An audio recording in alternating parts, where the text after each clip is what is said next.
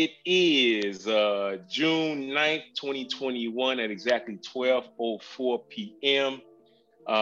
This is the Mofo podcast. I'm your host, Maurice Baptiste, where I am initially doing the Memories from Moon podcast, where I'm connecting with guys and girls that I've had the chance to learn from, grow from, people I respect, love, admire.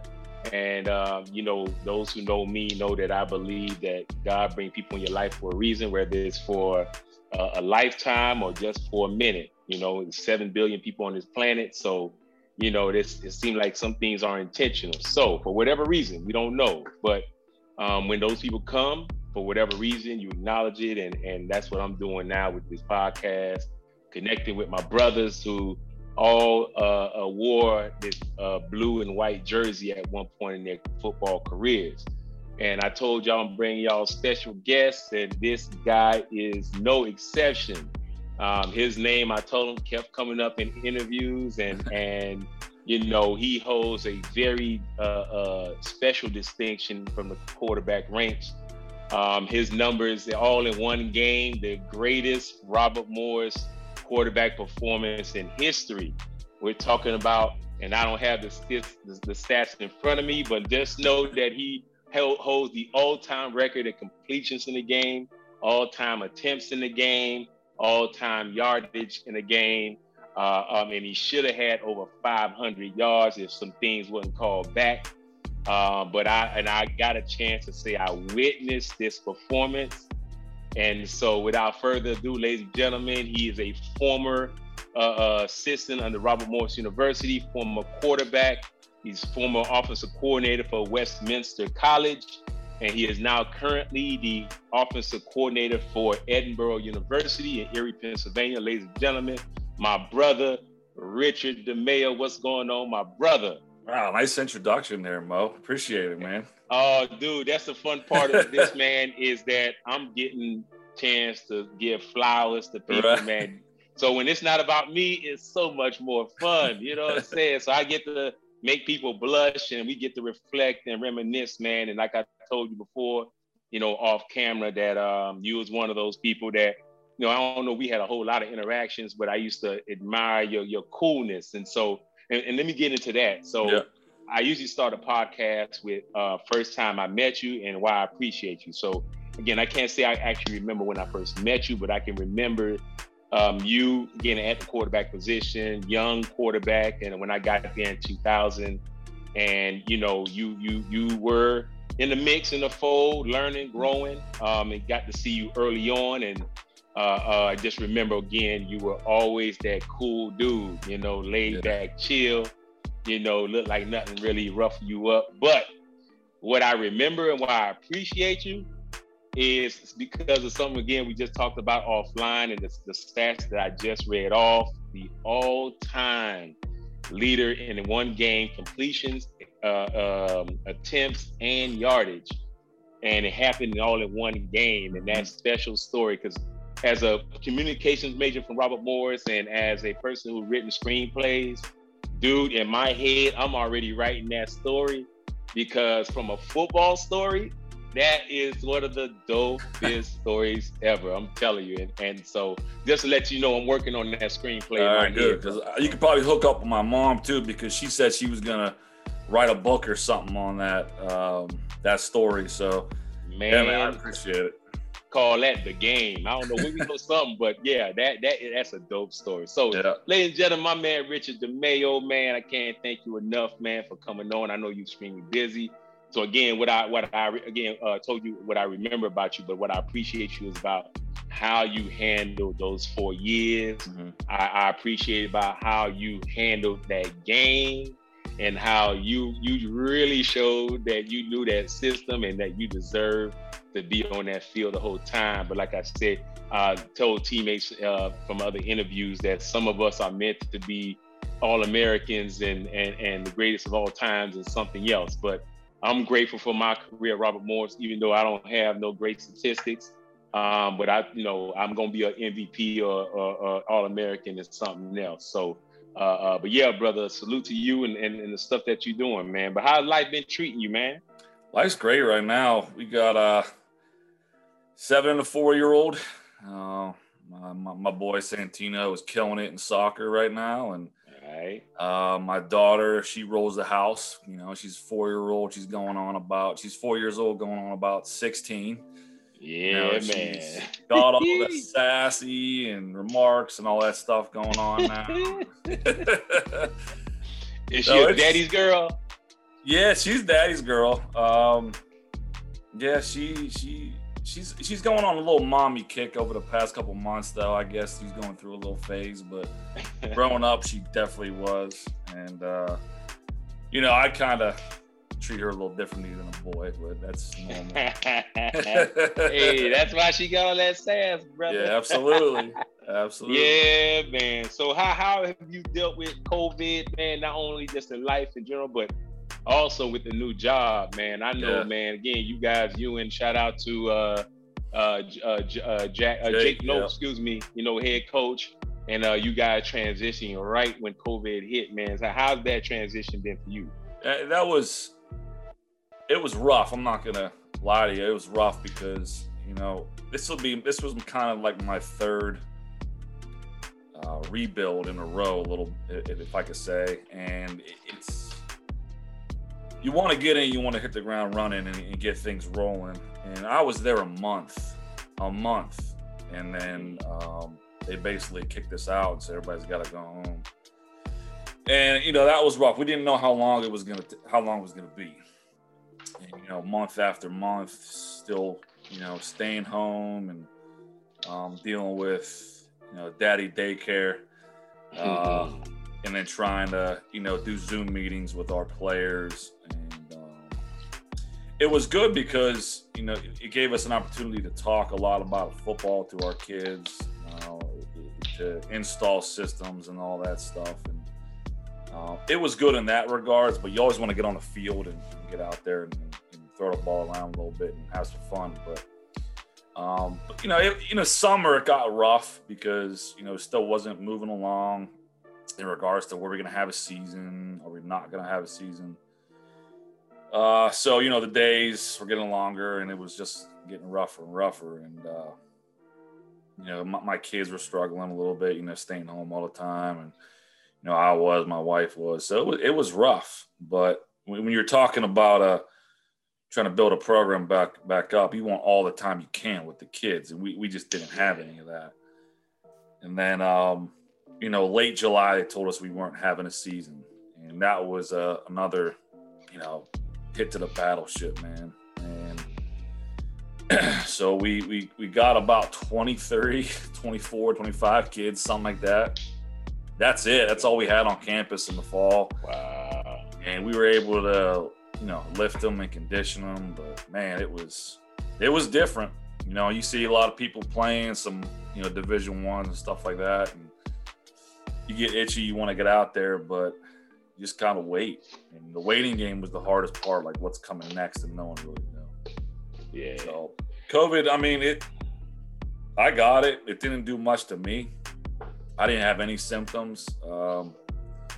My wife got a little sick, but we were able to, keep it away from our kids, and they never got it. So I was never really scared about, COVID. I was just kind of wanting and waiting for what's next. And it took a long time. So, in the spring, when we finally got back, man, our coaches, we were so happy. We were so energetic. We were just ready to get back out there, man. Yeah, man. I just can imagine, man. I can only, imagine, right when you're ready to hit the ground and all the things required to get a program started, building culture, trying to build culture over Zoom is, and then all of those coaches trying to do that. So, yeah, man. We had two coaches. We had three coaches. 2 or 3 coaches that did not even get to meet the kids. Wow. We got hired in March, and in early March, all of our kids were gone, and they didn't even get to be around them until we had a couple kids, in the fall. So that was rough on them, man. Trying to get to know these kids and coach them up and everything. And it's interesting, man. And as I think about this, the teams and the programs who have the ability to build culture the fastest are going to be the ones who can win. So it's almost like everybody got a reset button as far as those who missed out. Right. And those who can truly build culture the fastest or the most organically are going to be the ones hit the ground running. So again, even before X's and O's is establishing that culture, man. So yeah, man, you guys, I think Coach Nolf really that's what he does the best, man. He's awesome with that stuff. He, all of our meetings that we had and, over Zoom, as he was pushing that, and what to expect and how we're going to be, how we're going to play, what type of football team we're going to be. And I mean, you think about attention spans and the kids nowadays, if you go over 30 minutes in a meeting, you're going to lose them a little bit. And so I think we did a really good job with getting them in, getting them out, giving them their time, especially since they're dealing with a lot of stuff with COVID. And then, Jake was doing a great job with the culture side of things. We got them to jump on board pretty quick. The kids have been absolutely great. In the world of football, man, it's a different type of kid, football player. It really is. I mean, you're dealing with kind of the last of the gladiators, kids that are committed, tough kids, and they want to win. Edinboro wants to win. Those kids want to win, so they really dove in and they committed pretty quickly, and they were listening to everything we said, and it's been good so far.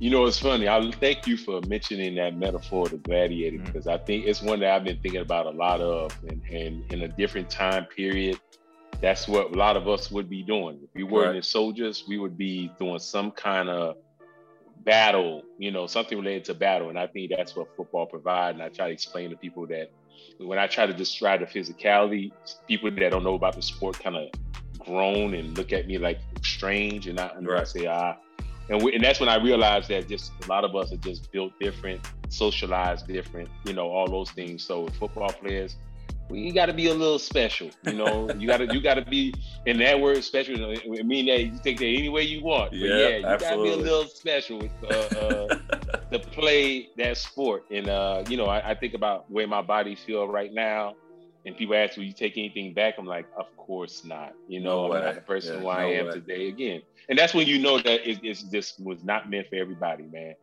So some of us are meant to put on the equipment, be on the field. Some of us are meant to paint our bodies different colors cheering, and that's okay. Everybody got their role. We need each other, but gladiator sport, man. But yeah, let's get into your childhood, man. Yeah. So you a Pittsburgh kid, man. So you born and raised Pittsburgh kid. Shout out again. This is Memories from Moon.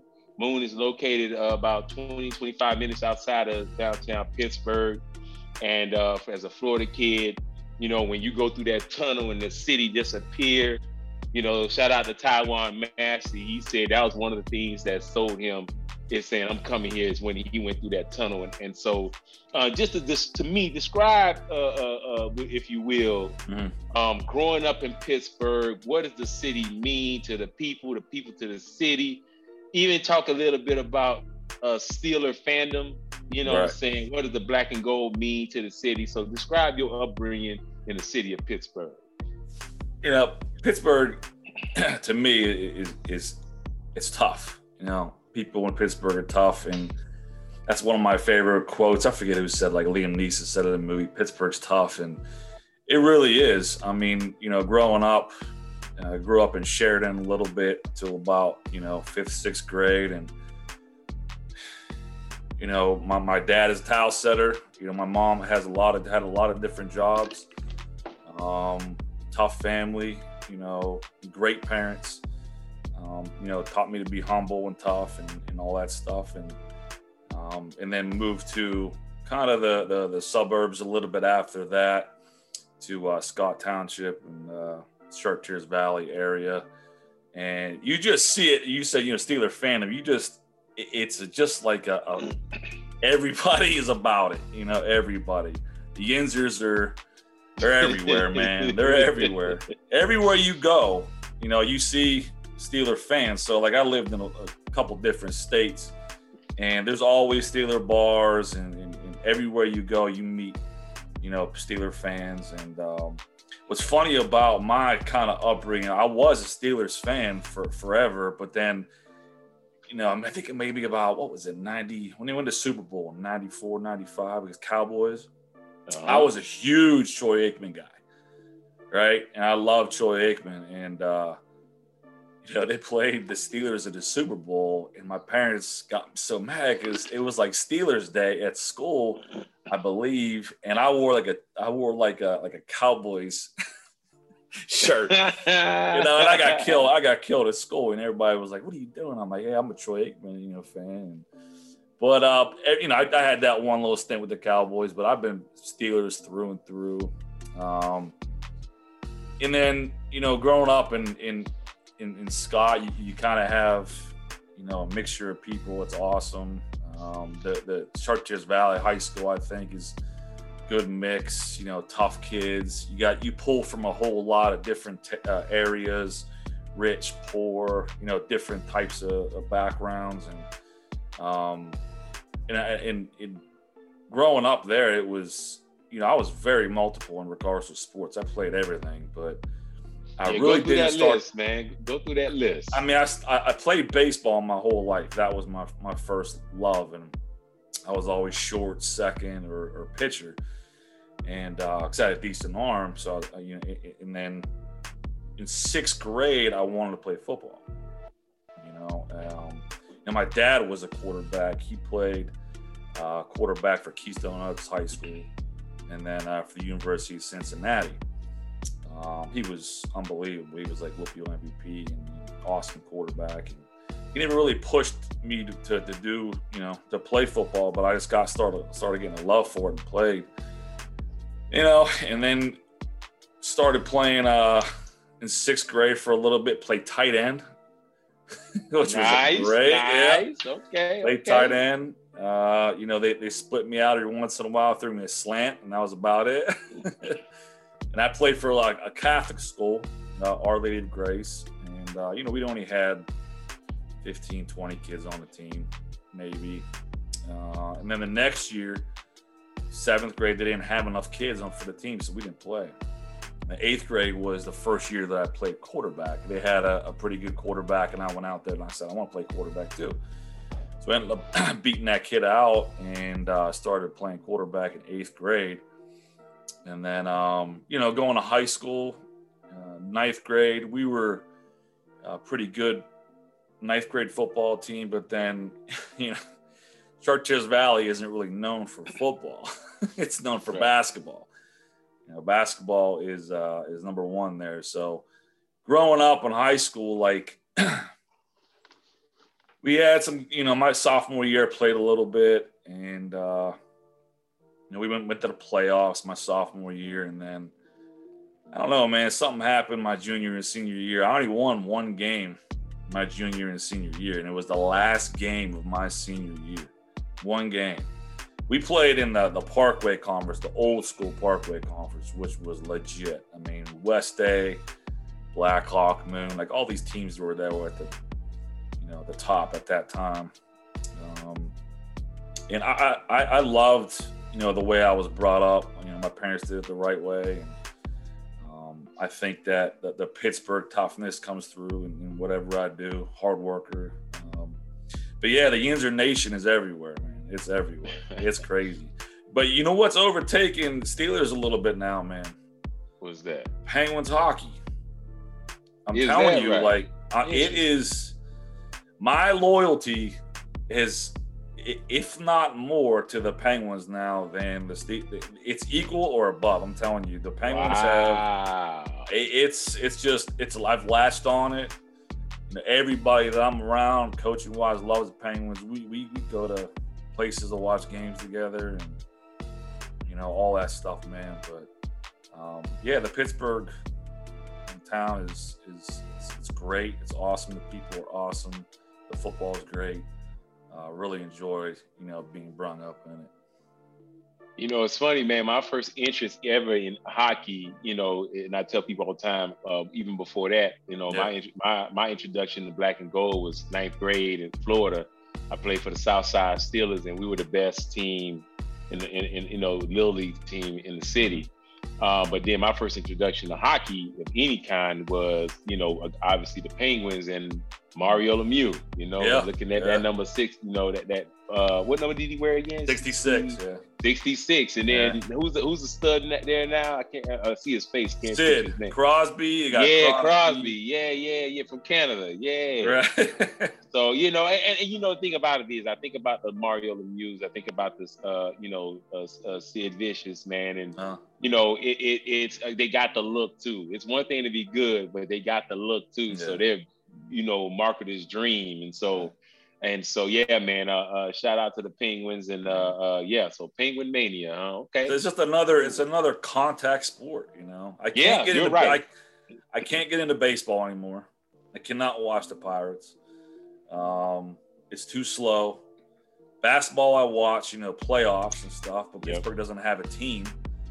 So we never really got into a college or NBA team, but I, watched the playoffs stuff. But yeah, so, Penguins have really just taken over that, second sport for me. And you know what, man? I so thank you for saying this, because my wife and I have been wanting to go to a Nashville Predators game, man, and we just haven't. And it's like we got to take advantage of that, because you're right. Think about the contact, and because I can't. The challenge for me now. I can't watch football right now. Yeah. I haven't.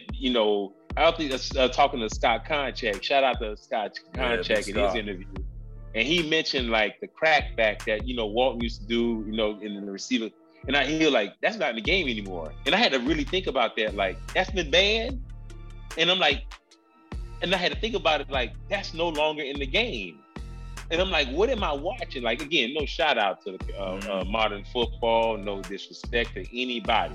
It's just that when I see receivers run across the middle with no accountability, that hurts my heart.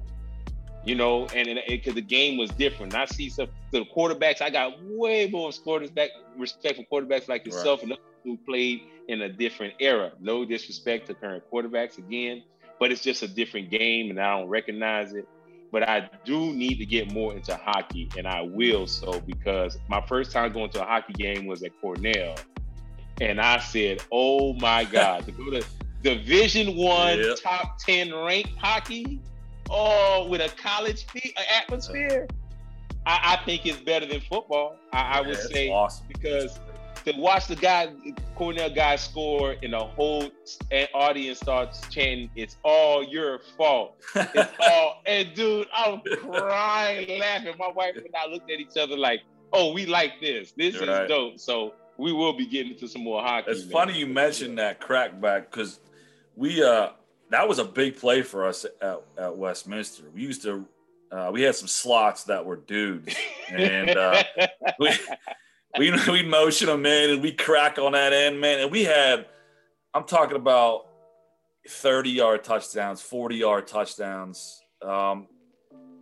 We used to cut downfield and peel back on screens. And it's funny, like, every year you got to kind of reinvent yourself and teach the rules, because it's just going to be a penalty now.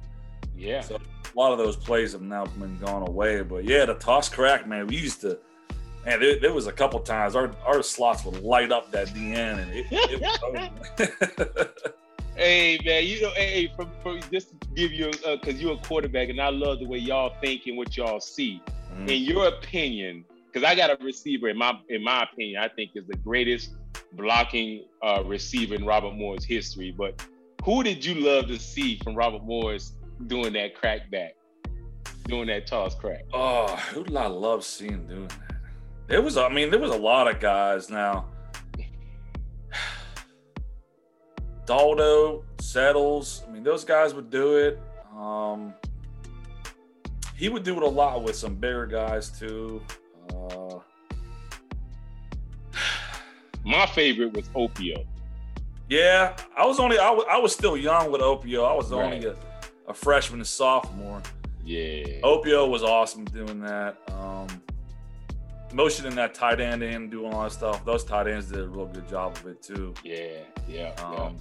But yeah, that's one thing that, receiver wise, that we stress a lot is the physicality of the game too, because sometimes You know, those receivers don't want to do the dirty work. Yeah, dude. Hey, man, brother, man. And this is, let me just say this, because as it comes to me, I'm just going to say it to you. Yep. It has been a joy to watch you climb these ranks as far as the progression of coaching. But it's going to be dope as hell when you become a head coach and watch you learn the rules and how to bend them and to take maximum advantage of every single part of the game and teaching. Please, thank you for teaching the physicality by receivers. Receivers, if you're going to play the position, you can't be no bitch. You need to be physical. So get your ass in the weight room. You can't just depend on your feet. Use your size the best you can, but you got to block if you want to open up your route. So know that this coming from a linebacker. Even I know that. You got to block to set up your routes, you know? So the big thing now, and I learned a lot from a lot of physical guys, like, you know, obviously Walton, you know, was a big physical run the ball guy. Mike Miller, my mentor, he's, you know, kind of grew up, you know, you have to be able to run the ball. You just have to be able to do it. And when the offenses nowadays are RPOs, these receivers aren't learning how to block very, very well. So I can't tell you how many times in games, man, where you have the ball and you're up a touchdown and there's 5 minutes on the clock. Well, you better be able to block and run the ball and not worry about RPO and stopping the clock and all that. We've had some amazing, you know, 4-minute drives on my old school, you know, Westminster. We were built like that. Receivers gotta be able to do all that stuff now. And sometimes, you know, they don't like it, but they'll get yours. But you gotta help out your boys, you know, on the perimeter too. Yeah, man. So shout out to those receivers who are dogs, man. They just in a receiver position. So extremely important, man. So you say you played baseball, you say basketball? I tried basketball. I was awful at it. So I basically stopped playing basketball maybe 4th, 5th grade. I just wasn't built like that. Gotcha. What were the other sports you said? So I did baseball.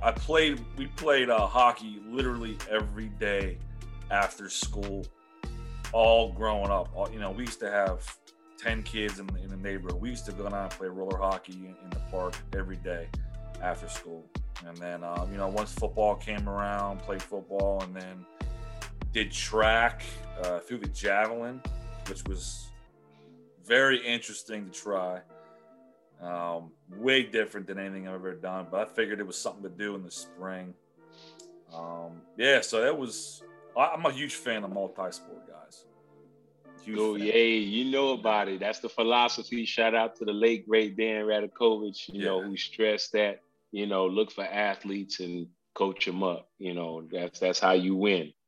So, yeah, man. So let's talk about baseball, because I shout out to Jake Newman, man, who also played, you know, quarterback, and Corey Oakes played, played baseball. Jake Newman played quarterback and baseball. Corey Oakes, baseball, hell of a baseball player. And I just want, Nick Downs, shout out to Nick Downs, who also played shortstop. So let's start out with a shortstop position, man, because that's a leadership position. Right. You in charge of defense, etc. So, and you got to have an arm, you got to anticipate the game, etc. So, what are some of the transferable skills that you saw and learned from as it relates to baseball that transition to football? Feet. It's all feet. It's weight transfer. It's you know, like you said, predicting stuff, what's going to happen. You got to be on at all times. You know, you're not playing outfield. You got to be on at all times. But, you know, the big thing that, you know, Rad taught me was try to find, you know, the best people at what they do. So whenever we talk about quarterbacks and like weight transferring, well, who's the best weight transferring guys in the world? It's at Major League Baseball power hitters, you know? So they're transferring so much weight and so much power in such a quick step at the plate. That's one of the first things I teach my quarterbacks is how to transfer weight and how to step and push off and all that stuff. So not only as short when you're in the field, but when you're hitting too, you're just taking that short, 6-inch step and transferring weight and trying to stay balanced. So I think that really helped me out, playing the game of football too. Yeah, absolutely. So do you have, I'm going to ask Jake, and Jake had a real good one. I'm going to ask you, can you remember a play where the situation was tense? It was like, very important, where I talk about this idea of flow state. And for a lot of us, and let me tell you something, my brother, on that day against Duquesne, you epitomized the theory of flow state, when everything slows down to the point where you was, dude, I just remember this. I could picture Taiwan's feet breaking down on a route and you just anticipating him. I can picture Dante Settles running a route. And when I remember looking at those numbers, both of those guys had over 100 yards receiving. Mm-hmm. And again, you epitomize that theory of flow state. So can you picture or describe a baseball situation like that, where everything slowed down? It might have been a play where, the situation, everything slowed down and you just, everything just, yeah. Yeah, it was a big game. It was a summer league game. I was probably in high school, maybe 15, 16. And I was at second base. And we were playing, I think, one of the bigger, maybe Kennedy Township or something like that. And it was late. We were up by 1. And it was probably one of my favorite plays ever, in baseball. There was a guy on first, and I was playing second base. And I think we were in the last inning or whatever. And this guy hits a liner. An absolute shot. And I had to jump for the ball, and I caught it.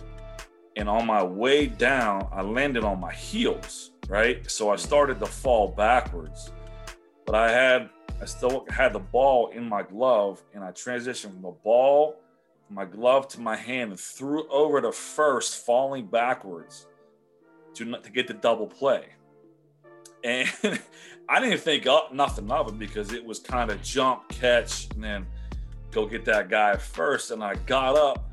My team was looking at me, and first baseman looked at me and was like, wow.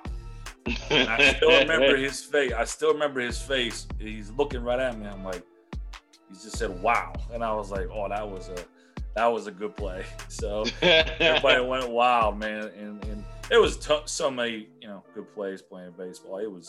I love the sport. I just can't watch it now. It's tough. It's tough. I can imagine, man. Yeah. So did it slow down for you? Yeah, because again, you're kind of in baseball. You're always wondering what to do with the ball when you get it, right? When you're playing the infield, where's the ball got to go? Who's where? And I think that I already had that plan in mind if I got a shot to me, and it ended up happening. And I think playing short and second and those kind of hot liner places, you always have that mentality of where am I going with the ball and what happens after I get it. So it was it was a fun play, man. That's dope, man. I love that. Mm-hmm. Yes, sir. So okay, so javelin. So you said it was interesting, man. Again, shout out to Brian Cleary, who was all NEC javelin thrower. And he got a chance to also describe, so if you were to describe to someone who never heard of the javelin, right? What is the process, the technique? And I'm gonna ask you also about a flow state moment with that one as well. Javelin, it's the thing that was different is your arm angle is so different than throwing anything else. Baseball and football, you're basically throwing everything down. Mm-hmm. And then javelin, you're throwing it up, at a certain angle. And you're following through up. Within baseball and football, you're follow through everything down. And so that was quite a transition. So it kind of like I said, how hard can this be? You're just trying to throw a spear through the air. And I could never get it to turn over and land, and spike in the ground. I was okay at it. I won all my dual meets and stuff, but I didn't make any of the big time track meets. But and then you're crossing over your feet constantly on the run up, crossing over. So, in football, that's something you don't want to do. Right. No, you don't want to do. If Rad saw you crossing over, he'd kill you. So we weren't even allowed. We're not even allowed to do karaoke whenever Rad was around. So the crossover, but again, you're still transferring weight at the end in throwing. So you really gotta. It's way different. You gotta track your steps and figure out how long it's going to take you to, build enough speed and throw it. And then you can't foul either. You got to stay behind the line. So you got to step that out too. So way different, just a way different. I love watching some of those guys throw it as far as they do. That thing just sails for so far. I mean, it's great to watch. I will actually watch that in the Olympics.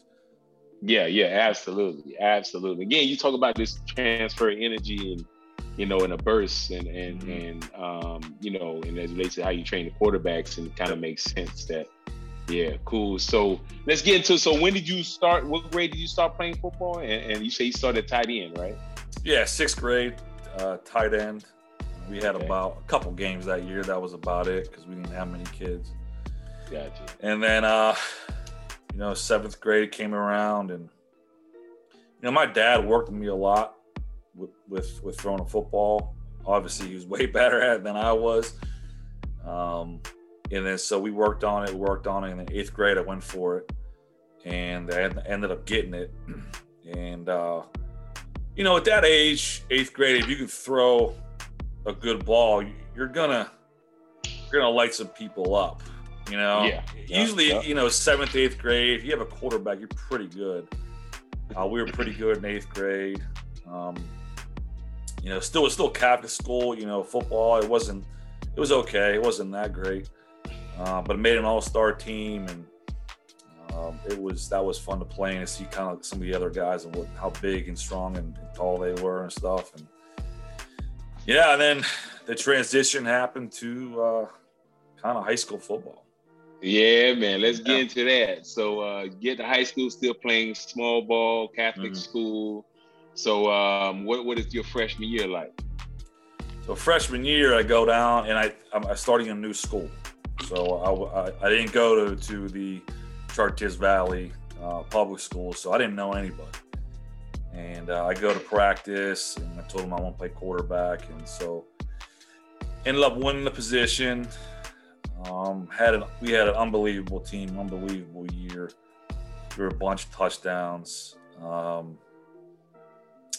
a look from the high school coach, but he already had a kind of a backup in play, in high school. So I stayed down there. I think we went 5-1 or 6-1 or something like that.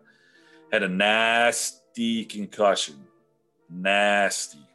I was out, and I was out so bad that I woke up the next day.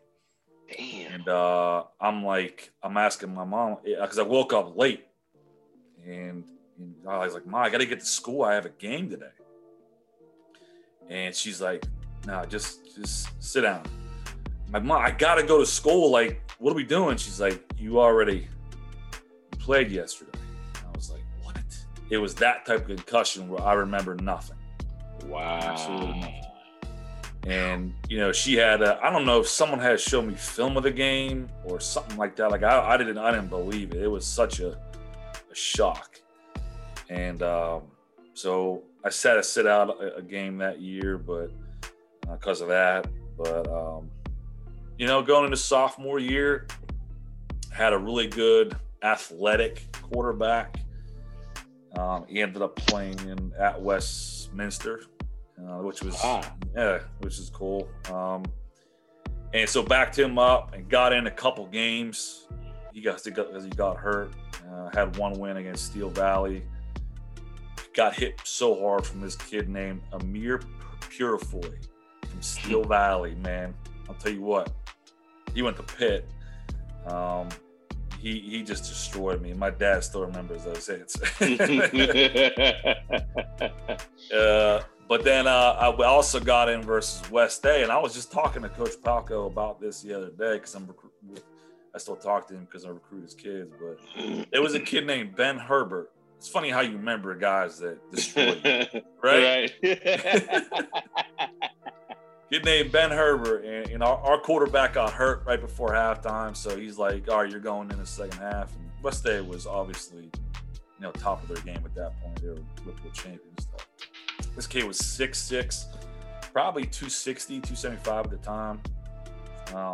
Bald head, completely just yoked up. Mirdo, played with him. He knows who he is. I was on a rollout, and he was coming from my inside, so I didn't see him.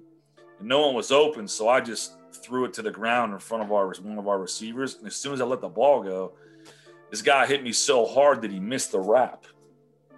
I hit the ground so hard, so fast, that he did not have time to even get his arms around me. So I'm like, man, what did I get myself into? This is big boy football now, man. Yeah, man. Yeah, so sophomore year went around, and then junior year ended up starting. Had some good games, threw for some big yardages. Senior year came around, threw for like 333 yards in the first game. Thought we were on to something, and then still did not win many games and didn't throw the ball very much. So that was, one of the last games of my career, and that was that for high school. And then moved on to Bobby Moe. Yeah, man. Yep. So you said your junior, senior, you guys didn't win. You only won one game. One game. Ooh, before we get to Bobby Moe, bro, we can't skip that, dude. Your morale as a team and as an individual. Yeah. How the hell do you survive going 1-19 in 2 years? I don't know, man. It was rough. I mean, we used to get made fun of by everybody. We stink and stuff like that. But we had a bunch of guys that loved football. We just didn't have a big team. We were played in a conference where it was a big conference, big dudes. We had linemen that were 200, 210 pounds. Oh. We just didn't match up. We didn't match up. We had some good skill, but we just didn't match up. And we were in a lot of games, man. We could never, ever pull it out. Ooh, Lord have mercy. I'm just winning is contagious, but so is losing. Yeah, dude. I'm just psychologically putting myself, because I played in high school on some bad teams, but yeah. I mean, 1-19 in 2 years, the motivation to get up every day during football season, to go through that grind in all season, knowing that. I mean, that I'm saying, that is a test of some true grit. Anybody that really know, oh my God, I know that had to be tough, man. Yeah, that had to be tough. Yeah, so you go 1-19. Mm-hmm. So I'm gonna ask this the way I ask everybody: how the hell did you end up at Robert Morris? Because I wanted to win. I heard that, dude. Yeah, that's right. I wanted to win. Right. I still remember recruiting process. I'm like, yeah. Describe that. Yeah, so I was getting recruited by all the D3s, about 5 D2s, and that was about it, right? And I was 6'2", 170. I was. I thought I was pretty good, but obviously I was kind of in that mold, kind of D2, D3 guy. Went on a lot of visits, and then Robert Morris contacted my high school coach, because he used to coach at Robert Morris maybe for like a year back in the day. And who's that? Todd. Man, what was his name? Well, it was Shiro in my sophomore and junior year. And then I can't remember my senior year head coach, Todd. Oh man, I can't remember him. But I don't think you would remember him because I think he was like maybe a volunteer for like a half a season or something. Gotcha. Okay. So I don't know if he contacted them or they contacted, whatever. So me and my buddy went up for a recruiting visit. Okay. And the first time I went up there was just a general recruiting day. In the big ballroom in John Jay. Rad came in and talked, and Walton came in and talked, and then they showed the highlight film. I still remember the highlight film. These dudes are flying around. I'm talking to my buddy. I'm like, these guys, is it just me or is it they seem like super fast? Opio is up there, like Levchek, Timmy Hall. These guys are just burners. I'm like, wow, okay, these guys got some dudes. All right, here we go. So had a good day that day, and then came up for an overnight. Maybe I don't remember what month it was, but I know you remember what day it was. It was fight night. Yes, sir. Fight night. So and this we is go 2000, correct? No, this was 90. Oh yeah, this would be 2000. Yeah. Okay. Yeah. This would be 2000, right? So we get up there, and I still remember this, man. And I still remember turning around. We're in the gym at John Jay, and me and my teammate are there. We're there for recruiting, and all of a sudden I turn around, and there's these dudes that come in. And they're chanting something about B4. Like, I think it's sweet. And I'm like, who are these dudes? And sure enough, man, here comes Smoke, Horse, like all these big yoked up dudes come flying in like, oh, and I'm like, these people are awesome.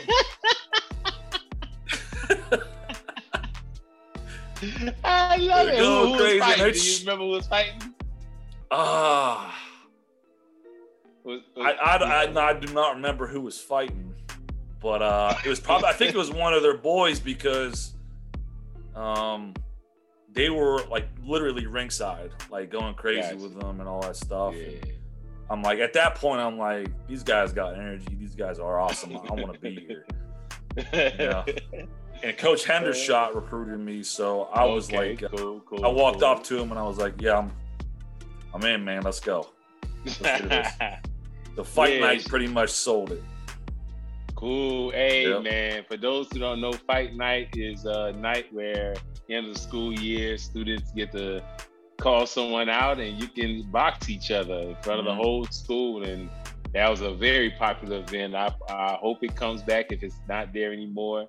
But that was a powerful recruiting tool. So yeah, man. So that was sold you. Cool, cool, man. All right. Shout out to Eric Hendershot, my former teammate and former graduate assistant Robert Morris. Yeah, man. So you get there 2001, right? 2000. So, okay, perfect. So your first year is my first year back as a graduate assistant. I remember, on the Cleary interview, I mentioned, pulling up in front of John Jay and Cleary handed me a clipboard like, yo, freshman, here you go, they get checking in. I'm like, dude, I ain't checking my room yet. What's the golly? So I remember getting to camp, man. I remember, getting refamiliarizing myself with certain things and, people I knew, etc. And I remember the energy from camp. Day one was crazy. The electricity in the air, defense especially. Was just, and I'm like, this is not a team that I knew. What the hell is this? We're gonna go 3-10. This is a damn shame, because I'm like, they were so different from when I played. Right. And needless to say, to go undefeated, man. But what do you remember about your freshman year, the undefeated season from camp? Yeah, so I show up in camp, and they had freshmen come in 2 days earlier. Yep. 2 days early, I think. And we move in.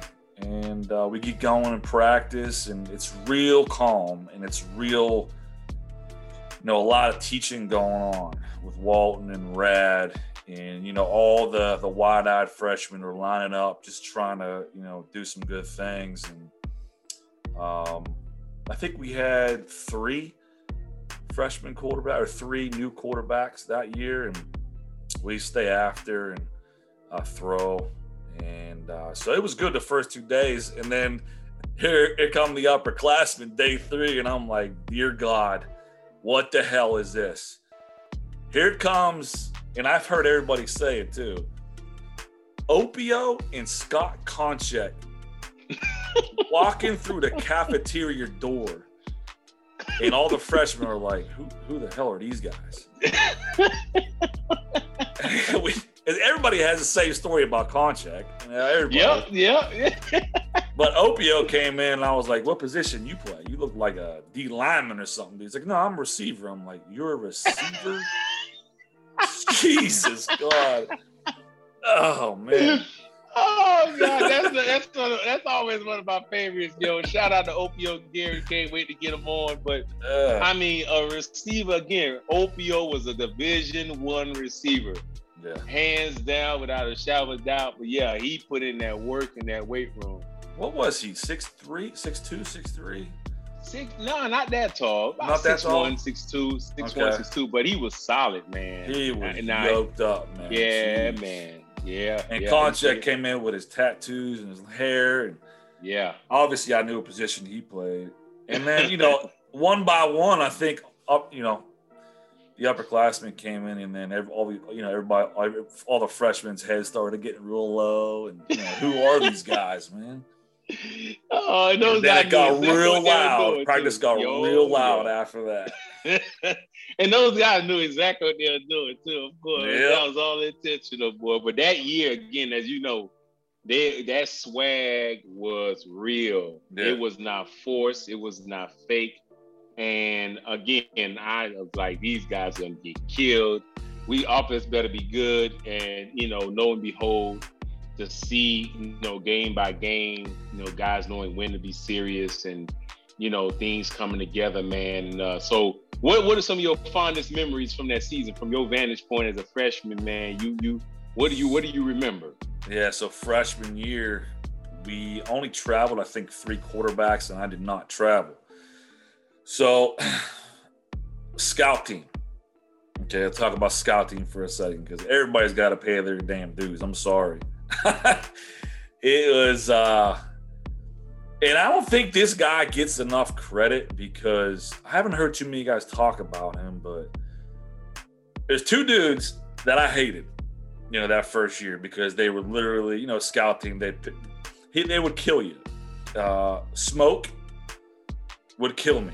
I mean, he would tackle me, light me up. And then Brad Miller would destroy us. I mean, he was, he was a no-nonsense guy. He wouldn't smile, joke. He was huge. He would just light dudes up. And so that first year was a lot of scout team work, a lot of just kind of getting better at my own craft. And I didn't learn the offense very much that first year because I didn't get many reps at it.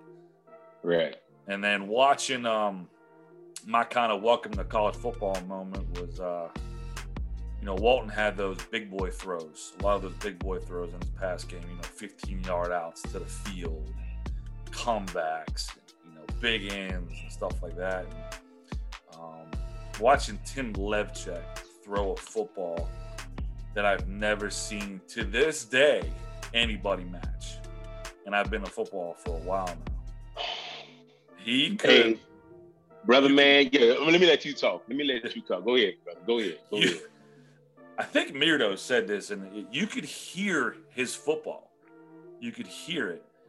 And, Walton had us doing some NFL type stuff, man, like waggling away and then throwing back to the field.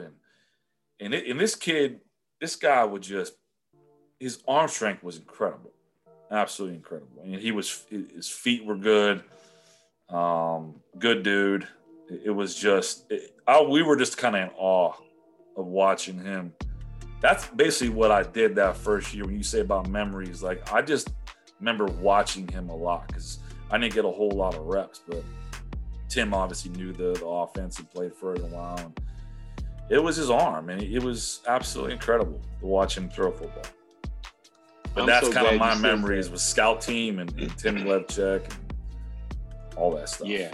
Let's talk a little bit about Levchek, man. Like, so again, you said something again, and you saying it, because I got chills when you said it.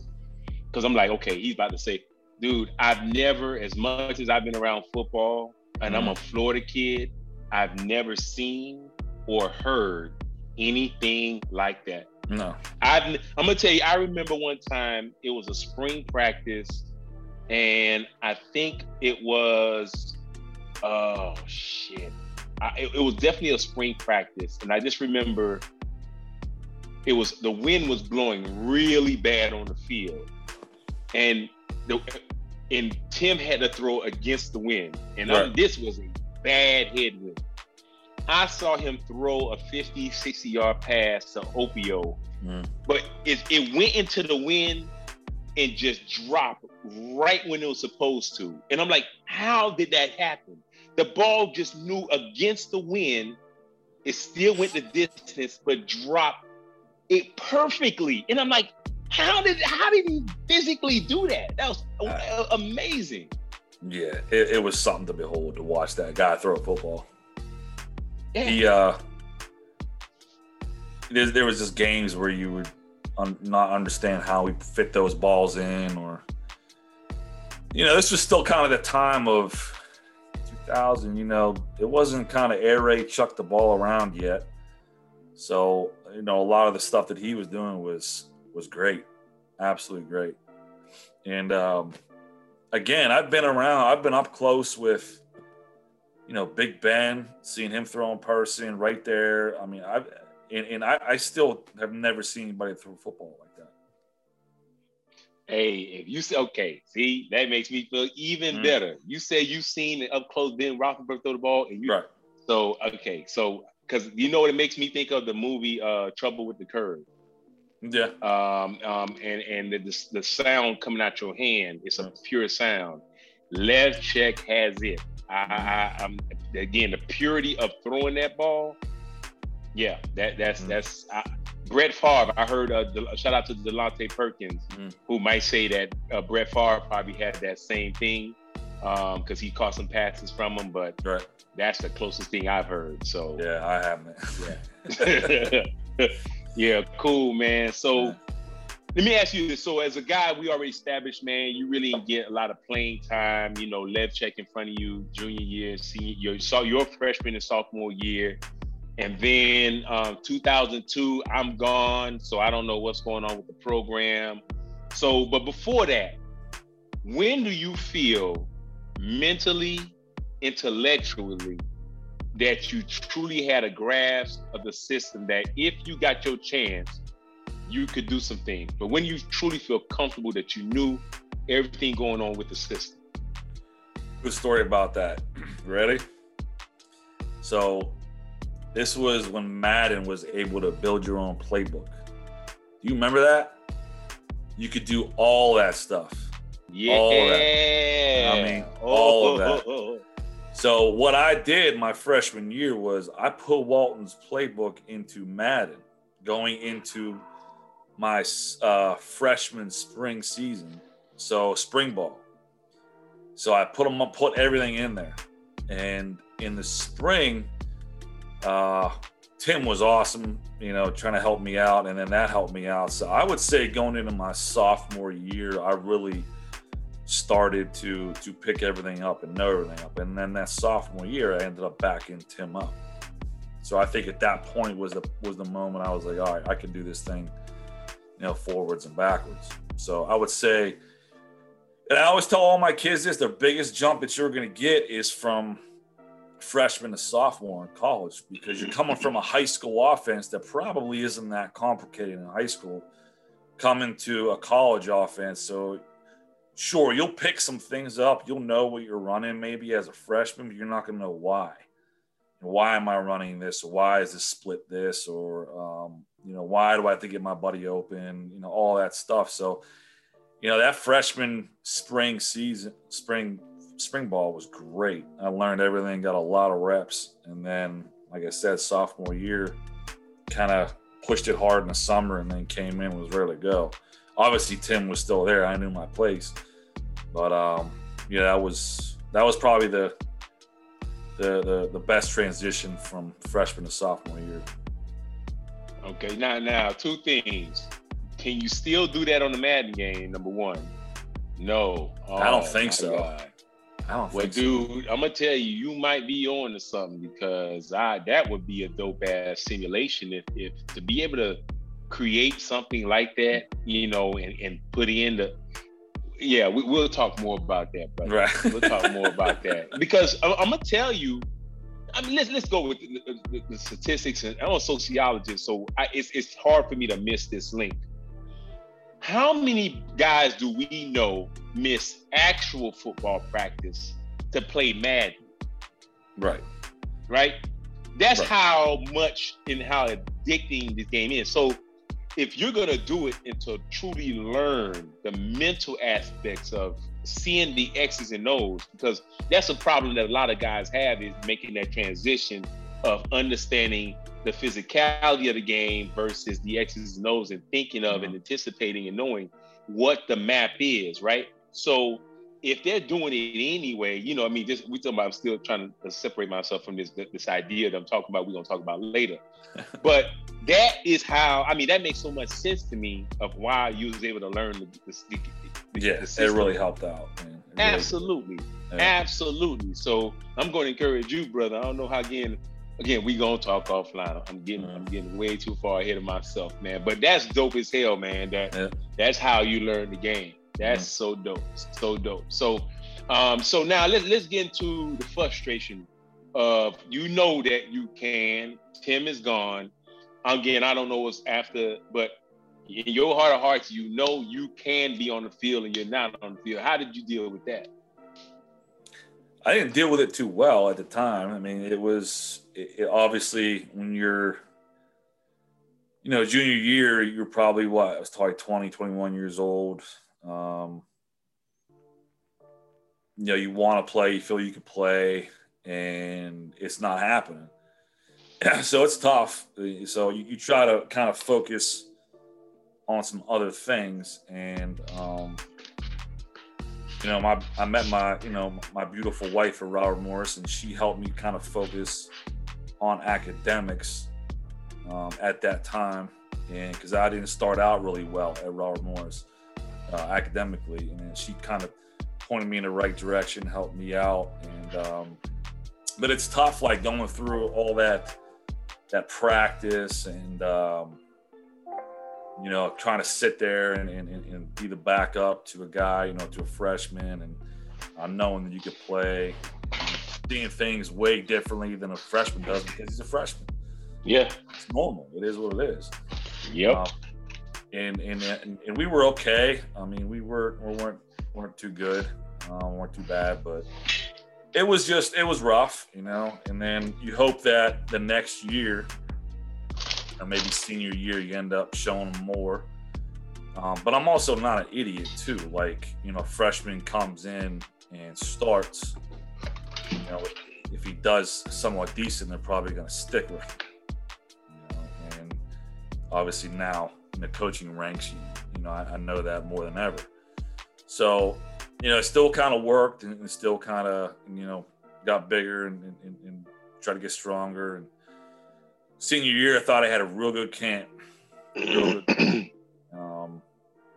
Went to Geneva, had a real good scrimmage. But, you know, he started Drew, you know, that senior year, my senior year. And there was another kid, Sean Abakarian, like a JUCO kid. He was kind of in the mix too.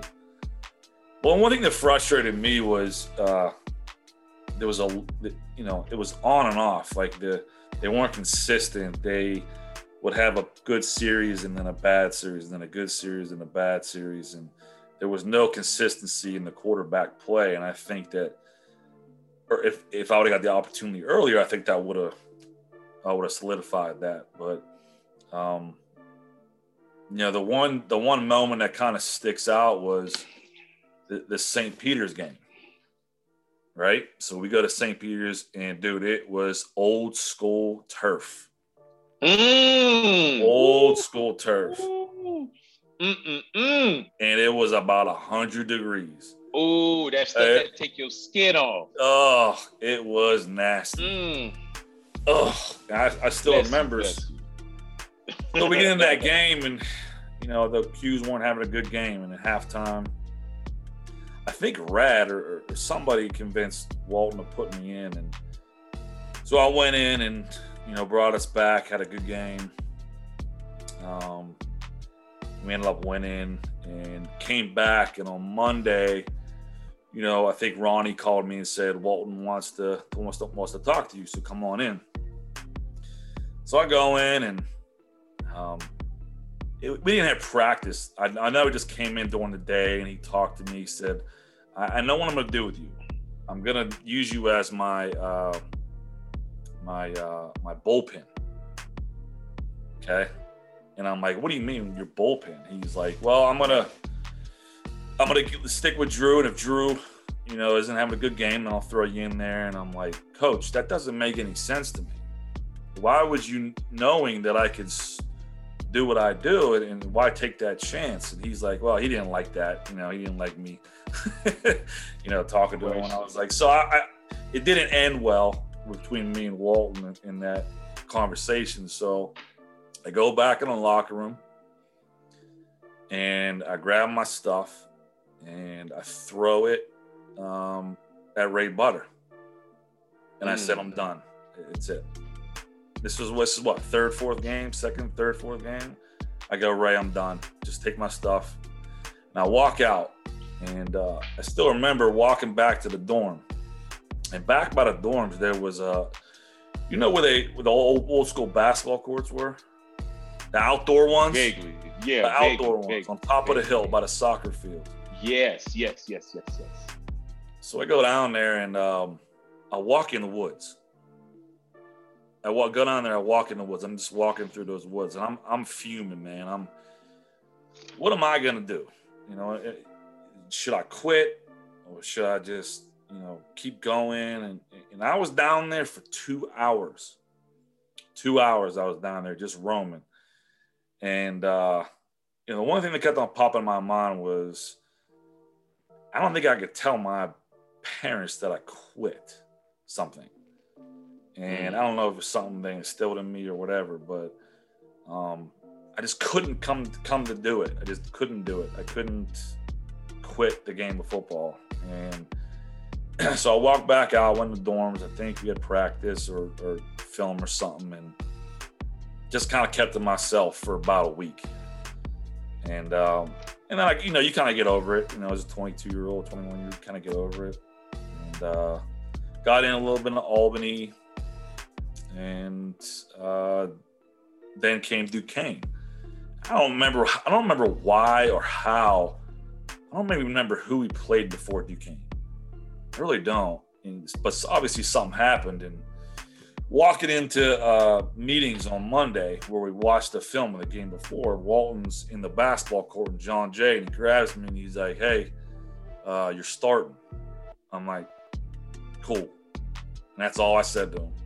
And I just walked. And then from that point on, I just kind of used that as, motivation to, looking back on it, maybe I shouldn't have wanted to stick it to everybody. Maybe that wasn't a great way to go about it. But it's at that moment. Hey, I disagree, but go ahead, brother. I 100% disagree with you. But go ahead, brother. I wanted to basically just shove it in everybody's face, and what that week of practice, I was no nonsense.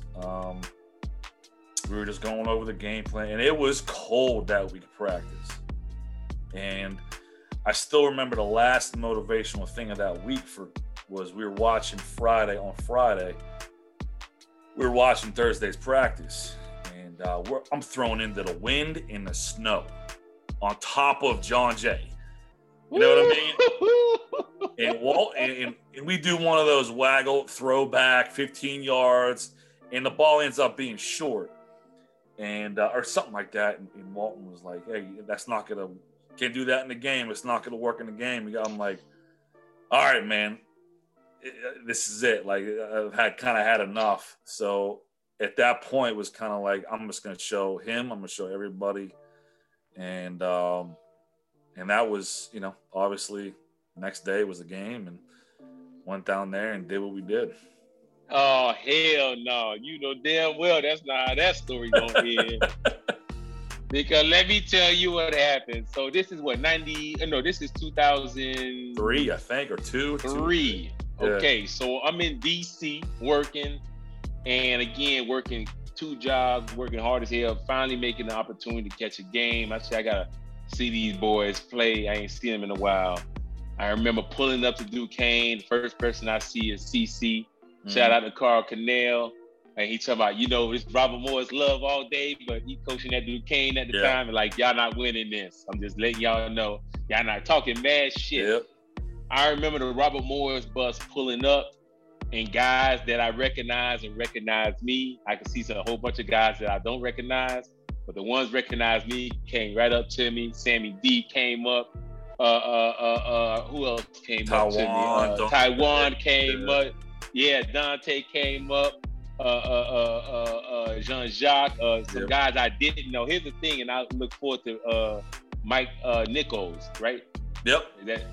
So Nicholas, he didn't. Yeah, Nicholas, and he didn't know me, but he came up right up to me, introduced me, and I said, number 11. Oh, that's right. I know about you. So it was that. Dog. Oh, yeah, he was. And so the fact he walked up to me was respect, and I knew who he was, which was automatic respect. And so I just remember that energy. Night game. Oh, my God. There's nothing more special than a Saturday night game, college Robert Moore's football game against Duquesne rival. And I just remember the energy of that game was very familiar, like 96 when we won the bowl game.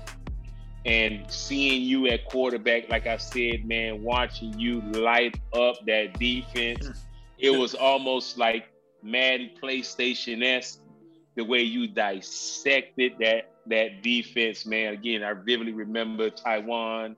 I vividly remember Daldo. I vividly remember Settles, man, catching those passes and looking up those statistics and seeing, like, how many did he throw for? And I saw that first number was 4. I said, no, it's supposed to be in the 500. What's up? What happened? So I remember those penalties, man, and some of those things that were called back, man. But I'm telling you, and I've been dying to say this, finally, the greatest quarterback performance that I have ever witnessed in my life. I'm proud to say that. There is no close second. The greatest quarterback performance with my own eyes that I've ever seen, brother. Oh, Mo, thanks, Mo. I told you, we speaking straight facts on this, man, for real. You was a architect that game. You was a surgeon, brother. You sliced their asses up. It was beautiful to watch, man. Yeah, we were obviously ready to roll. Yes, sir. Taiwan and Dante before the game and talking to me, and we got you, Ricky, Rupert, Sammy D, all those guys. I mean, they're great. Mirdo and Walkhouse had to sit out for the first half, which was, tough on us, but other guys came in and played really well. I was real nervous when we started the game, but just like what I try to do, calling plays now is try to get my cue a couple easy throws. So I completed a couple balls early and got hit, early and kind of got into it and got behind heavily early. I think I threw one a little high to Dante and he tipped up in the air and they picked it. And then I think Rob Corona fumbled it and they picked it up and scored. We were down like 14-0 quick. And then, we started doing what we do. And it was easy in regards to, because I knew what type of receivers we had. I mean, our receivers you talk about Taiwan, Dante, Ricky. I mean, these guys, they were great. Hey, real quick, stop you. Yeah. One by one, what was special about each one? All right, we'll start with Taiwan. Taiwan was your big play guy. All right. And you knew that he would beat anybody on the field at any time, right?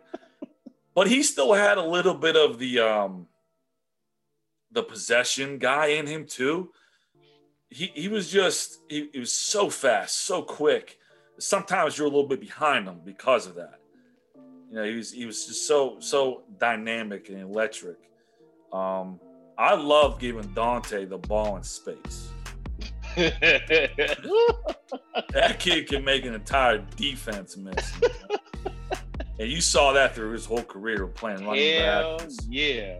Yes, sir. He actually turned into, man, his route running turned into be something special too. I still remember the stop and go he scored against Duquesne. Yes, I just had to put it in his vicinity. He literally made the corner fall down. Yes, I remember that play. Fall down. He made him fall down. Yes. Ricky was one of those possession guys that was just so physical. I mean, the kid would catch every single ball. I honestly, going through 4 years, man, I can't tell you how many times he dropped the ball. Bro, I remember him early. Yeah. I remember Ricky early because, again, the swag. Yep. Catch it, throw the ball. Catch it, throw it. Catch it, throw it. It was nothing. Like, this is what I do. This is business as usual. And I just remember that he just had that calm swag about him. Like, I love that about him, man. Yeah, that boy didn't miss nothing. Nah, he was a great receiver. He was a no-nonsense guy, too, man. He'd show up practice, show up the games, do his thing, and get out. But, yeah, so all three of those guys were really – I mean, it was easy throwing to them because they were great receivers, the three of them. Especially, a lot of the ones that I think of was the 2 touchdowns. The one that Dante I didn't have to do much. I just had to put it to him with the stop and go. And then Taiwan caught one late. I kind of threaded that in the back of the end zone. He went up and caught it. And then Ricky, I still remember Ricky's touchdown because his dad came up to me before the game. He goes, I know you're going to throw a touchdown to Ricky. I just know it. I'm like, all right, let's see if we can do that. So we run a waggle go. And, it's not supposed to go versus a cover 2 defense. You're supposed to set back. So at least they started playing in quarters, in the first half, and we were slicing them up. And then with the cover 2 in the second half. And so I waggled left, and we had a go route on. The outside released the corner. And the safety was too far over top. So I threw him back in, and he caught it. And all he had to do was basically run up the hash, and he walked in. And throwing those guys, like I said, throwing those guys, man, they made it really easy that game because they were just slicing and dicing, and we could not run the ball that game. We just could not. I don't know what it was. Sammy D couldn't get on track. It just his hamstring was hurt. Yeah, we tried and tried. We just couldn't get it rolling on the ground. But we were slicing through the air, so I think we stuck with that in the second half. And there's one play that I still remember the most vividly in that game. It's so we were waggling right. I forget what play. Dante was on the left. He was on the backside. He was running like an in route. And I was in the cadence. I was, scanning the defense, and me and the inside linebacker locked eyes for like 2 seconds, okay? And we locked eyes, and I'm like, that's weird. Like, why is he? You know what I mean? So as soon as I said hut, he blitzed right into the pulling guard's gap, right? And I had my eyes on him as soon as I said hut. And he came flying in untouched, and I spun back away from the waggle side, and he flew right by me. And then I stepped up and I hit Dante on the end on the backside, And that was one of those plays I was like, nah, now we're rolling now. Like, here we go. That's the one, big play that, I can remember, man, all right, this is going good. This is going real good. Yeah, man. Yep. So I'm going to assume, again, ultimate flow state, man. Yeah. This moment, things are slowing down. It's clicking.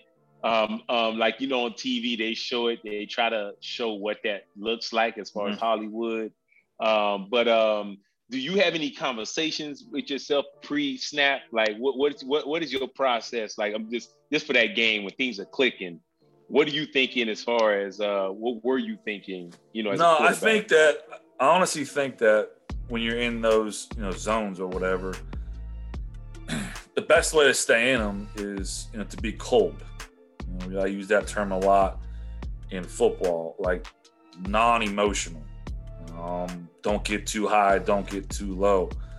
So during that game, in the way I coach too is not to get too high, emotional, and don't let those emotions overtake what you're trying to get accomplished. And because you're gonna in a football game, you're gonna have huge ups, huge downs. You just gotta stay focused and stay on a straight and narrow. And I always tell my Qs, we got to be cold. We can't be out. We can't be the flashy guys out there. We got to stay, on point. And I think that game, like, I still remember, like, my buddy came to that game. He's like, why'd you never celebrate anything? Because I would throw a touchdown and I would walk to the sideline and just sit on the bench and just literally just try to stay focused on what was going on, and then go out there and try to. I knew it was the last time I was going to play. It was the last time. And so you try to get in that zone, man. And it was, if I can remember one thing, it was literally just trying to stay consistent through the whole game, what we were trying to get accomplished. Like, I didn't talk to Walton very much that game. I didn't talk to other coaches that much that game, like other players. Like, I just kind of sit down and get ready for the next series. Hey, I can't remember if it was Taiwan or Settles who talked about there was some time in a huddle or something on the sideline where Walton was questioning something, and you just like, no, I got this. We good. I got this. Yeah. It was. He did that, I think, late in the game, and at this point, sometimes. Walton, I like Walton, and he did a lot of good things for me, but sometimes he would get kind of flustered, on the sidelines a little bit. And so I don't think I was like telling him to like be quiet or anything. I was just trying to calm him down, and I got it, coach. I got the next one. Oh, yeah. Absolutely. Yeah. You weren't being disrespectful. Right. I was just trying to, I got you, coach. Yeah. We got this, coach. We got this. Absolutely. And of course he heard you, because it lets you do your thing. So, yeah, man. So, man, after the game, again, the game doesn't end the way we want. Right. Very close game. They pulled it out at the last second. But the joy that I know you felt after that game, knowing that that's that validation that you knew all along. And, I know you even heard that coach even said it outright, like, man, I messed up. Should have had you on. So, how did that validation feel, my brother? Yeah, it felt great. After the game, it was kind of like not euphoria, but man, I can't believe that just happened. The way it happened. Hugging my parents after the game, knowing that it was the last time they'd be able to watch me play football, and all those feelings of the last game of your career, plus what just happened. Even though we lost, it really felt good, and it really felt it was relaxing. I could put it that way. It really was. It was relaxing. Kind of all the stress and all the the buildup was gone, and it really felt good for a couple of days after too, man. Because you're talking to everybody about what happened, and it was good validation. It really was. Yeah, man. And let me say this, boy, I just don't see some of those records going down for a minute. I'm 442 if I'm not mistaken. 444. Yep. 444. That's right. My bad. Jay-Z. I got that 444 album, baby. Yeah. I still got Duquesne. I still have Duquesne Field record. So no quarterback from Duquesne ever has thrown for more than that either. Ooh, don't worry, I nice. let them know every time I see them at camps. Too. That's what I'm talking about. And one of their Hall of Famers, I think his last name was Loya. I'm messing up his name, man. He played up against us in '96. He was an absolute beast, man. But that's dope as hell to hear that you own the record on Duquesne's field. That's dope. That's dope. So, because I don't want to make this mistake like I did with other guys, and so especially in your situation, because your wife is a Ron Moore's grad, and she was part of the football team as well. And what's so cool about this podcast is I definitely want to get all perspectives and aspects of, the program. And so I'm always fascinated by stories that Bobby Joe tells from her vantage point. Her and Rush being up there filming, they get to see and hear things that we don't even know and think about. So I can't wait to have them on. So I would love to have Nicole on. So how does it feel? I mean, how has it been as far as a plus, man, having a wife who was part of the program? And brother, let me say this. She knows football. Yeah, how dope is that? You don't gotta do no explaining. Nothing. You don't gotta do no, she knows the culture. She knows the personalities, probably by position, the in and out. So how cool is it, man, to have a wife that, you went to school with, y'all obviously, been a resource and a foundation for each other all the way up, but she's a football wife. Football girl, man. Yeah, dude. How cool is it to have that as a coach, man? Yeah, it's great. I think you have to have that type of girl as a coach because of the hours put in.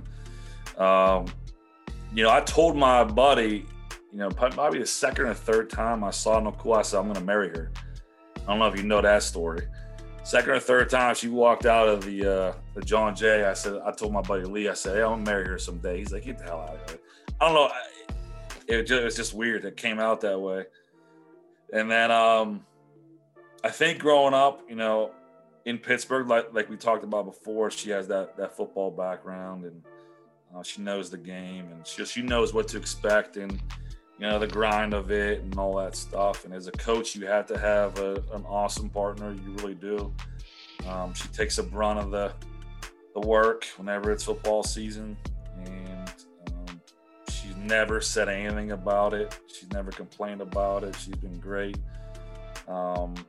We've raised two awesome kids, unbelievable kids, and I don't know what I would do without her, man. I really don't. I mean, she runs the house. And shout out to all the coaches' wives, man. Yep. Y'all are special and dying breed. Y'all are one of a kind. I married an administrator in higher education, brother. So, my coaching career is all but over. I coach middle school now, but I don't think I'm built for the college or professional coaching ranks anyway. So it's all good, man. So shout out to people like yourself and your wife and family, man. So life after football, man. So I heard you talk a little bit about semi-pro ball. So what was the options after your playing career, and what was those options? Before we get to that, you mind if I take a second first? Yeah, go ahead, dude. I'll be right. We'll both do that. No problem.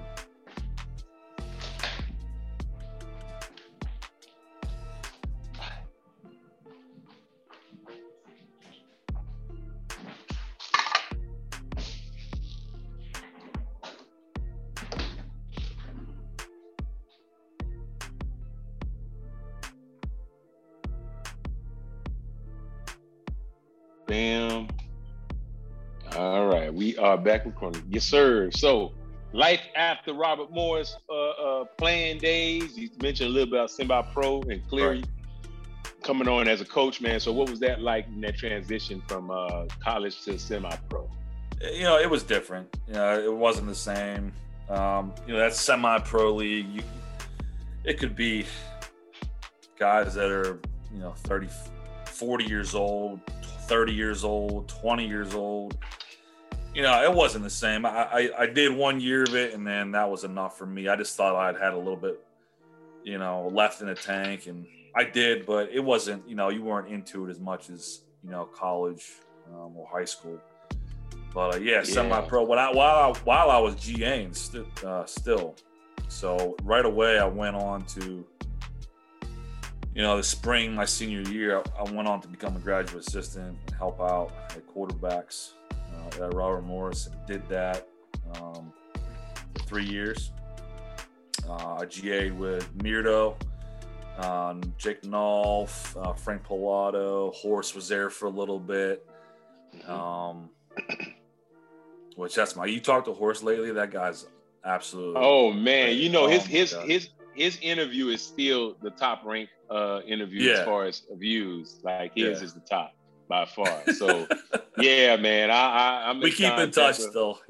Oh yeah, me too, man. I'm in contact with that fool. We got the same birthday, so we have to stay in contact. Yeah, he's one of those guys that, man, he's such a good person, but he's absolutely wild too, which makes him so fun to be around. Oh yeah, he's a piece of work, boy.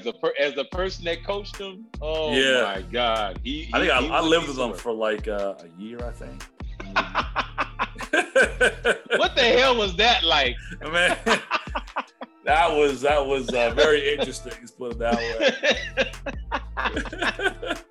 Oh man, you live with Horst. Oh, hell, I live with Horst and Mirdo. Yeah, it was. We were in. I forget what the name of the place is, but apartments over near the Robinson Town Center, and they kicked us off campus that year. That's right. But yeah, that's a good dude, man. Yeah, man, absolutely, man. So you are, and I forgot about that. You are also officially a member of the Robert Morris University Graduate Assistant Fraternity. Correct. That's a very, very, very, very exclusive fraternity. Yes. And, it's cool as hell to talk to Mirdo and people like Scott Benzel and, of course, Jake about. So let's talk about recruiting, my brother. So there's recruiting, then there's recruiting at Robert Morris. And so y'all got to do a whole lot of shit that I did not be able to do as a GA, which is some bullshit. Oh yeah. Because if I did, I can really imagine some of the guys that I could have brought in. But talk about the recruiting process, man. What was your area, and who are some of your favorite and star recruits? Because with the GAs, I tend to want to go back and forth to who were the best recruiters. So who are some of your? Yeah, I don't think I would have fell into the best recruiter. I had some guys. I mean, I really did. I think the GAs, though, be honest with you, where Robert Morris was at that time, like the full-time guys like Ferguson and Benzel and Rad and a couple, they really recruited like the studs. We were driving numbers a lot more than finding guys. I mean, I had some good guys, but I didn't have any like All-Americans or anything like that. We were really, grinding the phones late at night, just trying to get kids in, and because we weren't scholarship at that time. We were still on the, the counters and the financial aid and all that stuff. So we still had to bring in numbers at that time. We weren't, limited roster-wise or anything like that. So GAs were basically required to bring in as many guys as we possibly can. Like Benzel and Ferguson and all those, they bring in most of the talent. We were there to kind of supplement that with local kids. I did a lot of local recruiting. I didn't do out of state, I don't believe.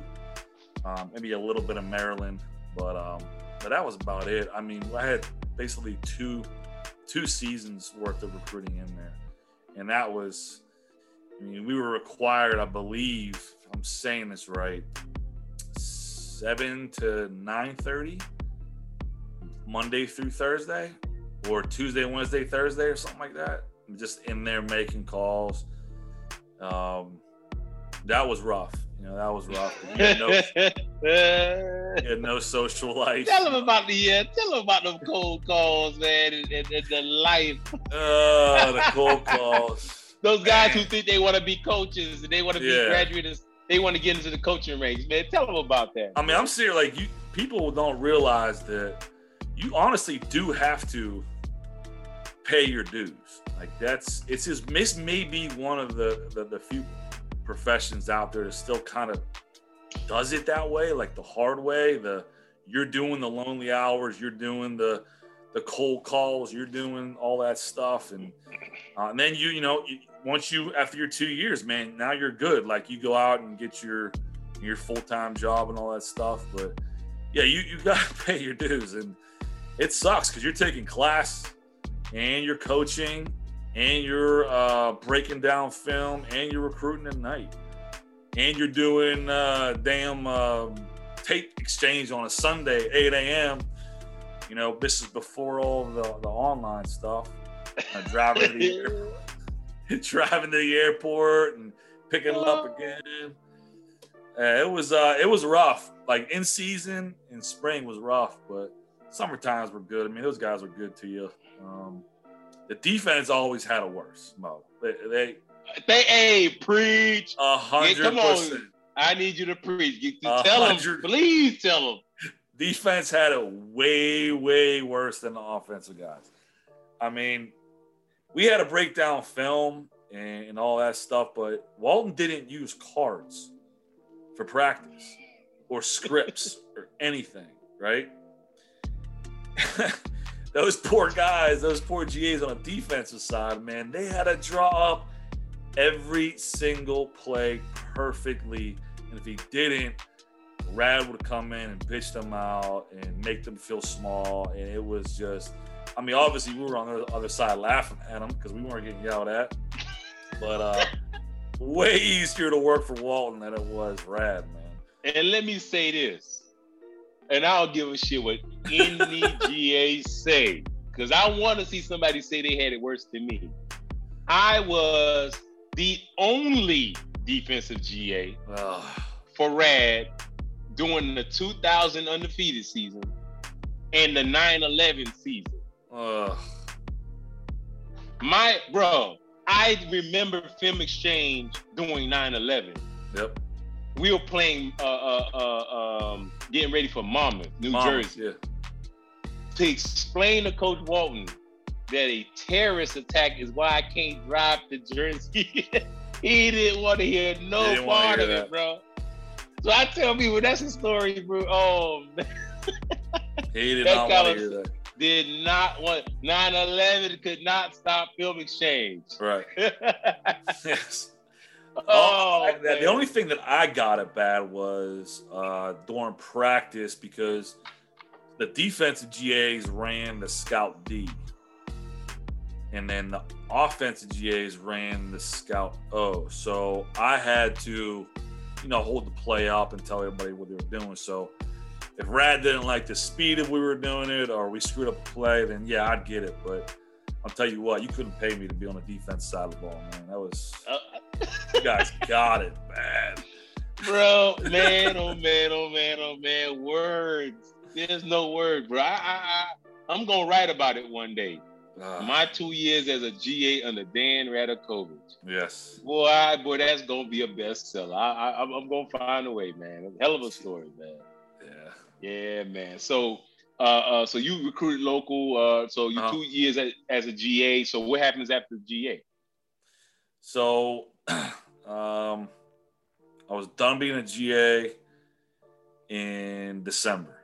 Right, I graduated in December with my MBA, which is the hardest thing I've ever done academically, but I'm glad I did it.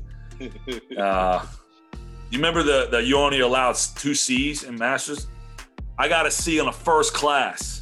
Ooh, first class. So for 2 years, I was stressed out thinking I was going to get another one. Oh, for those who don't understand, to pursue a master's degree, a C is an F. Yes. Yes. Just to give you an idea. They don't give F's and D's. You fail, a C is damn near F, A's and B's. A B is damn near failing. Yeah. So I went to, after that, we were just trying. I was trying for 5-6 months to get a job. I mean, I tried everything. The one thing that I try to help my GAs out with is learning the game.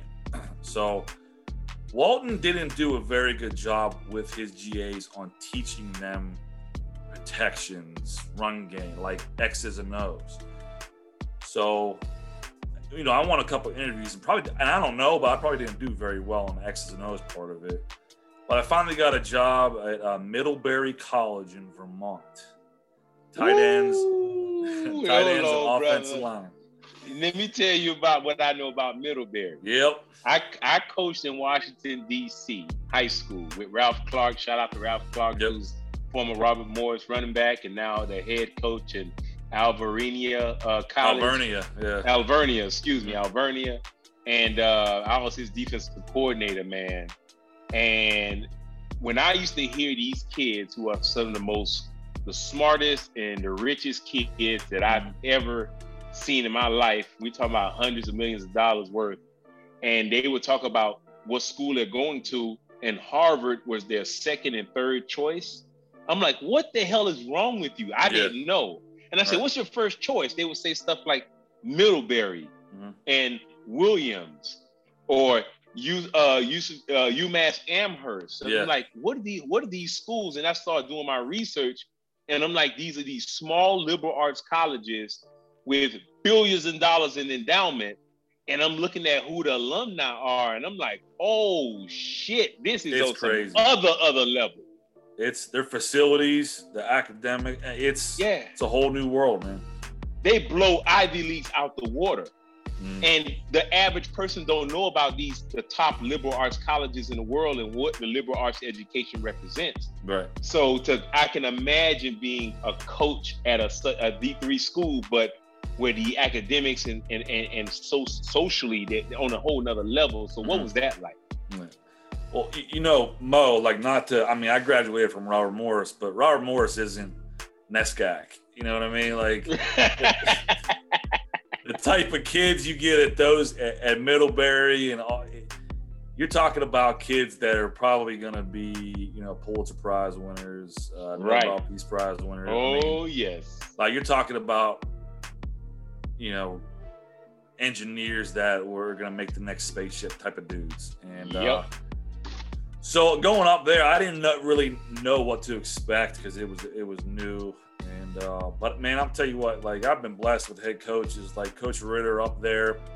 He played there. He's an alum there. Well, he's just an amazing guy. And he kind of, you know, taught me the ropes a little bit about what to expect. And, you know, I went up there and our first meeting, I teach these kids, you know, and you say things once and they learn it.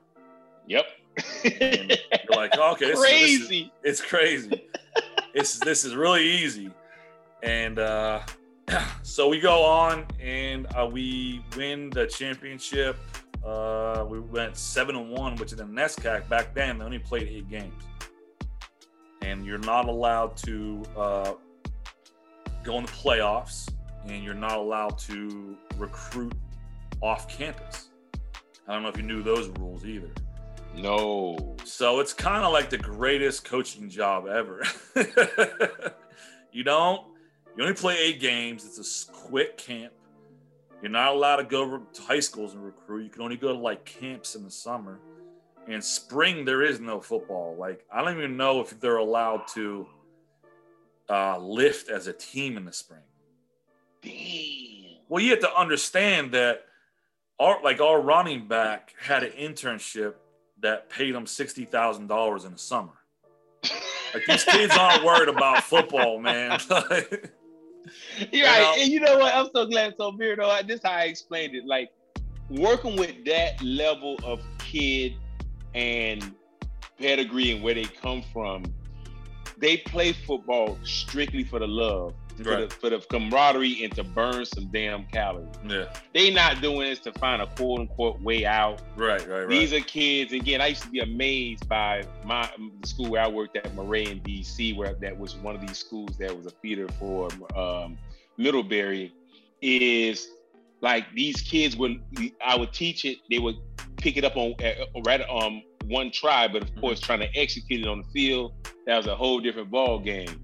But I was just amazed by that pedigree. Like you said, man, these kids struggling, trying to, hoping to figure things out. And as college students, they're making the salary of a middle class family as an intern.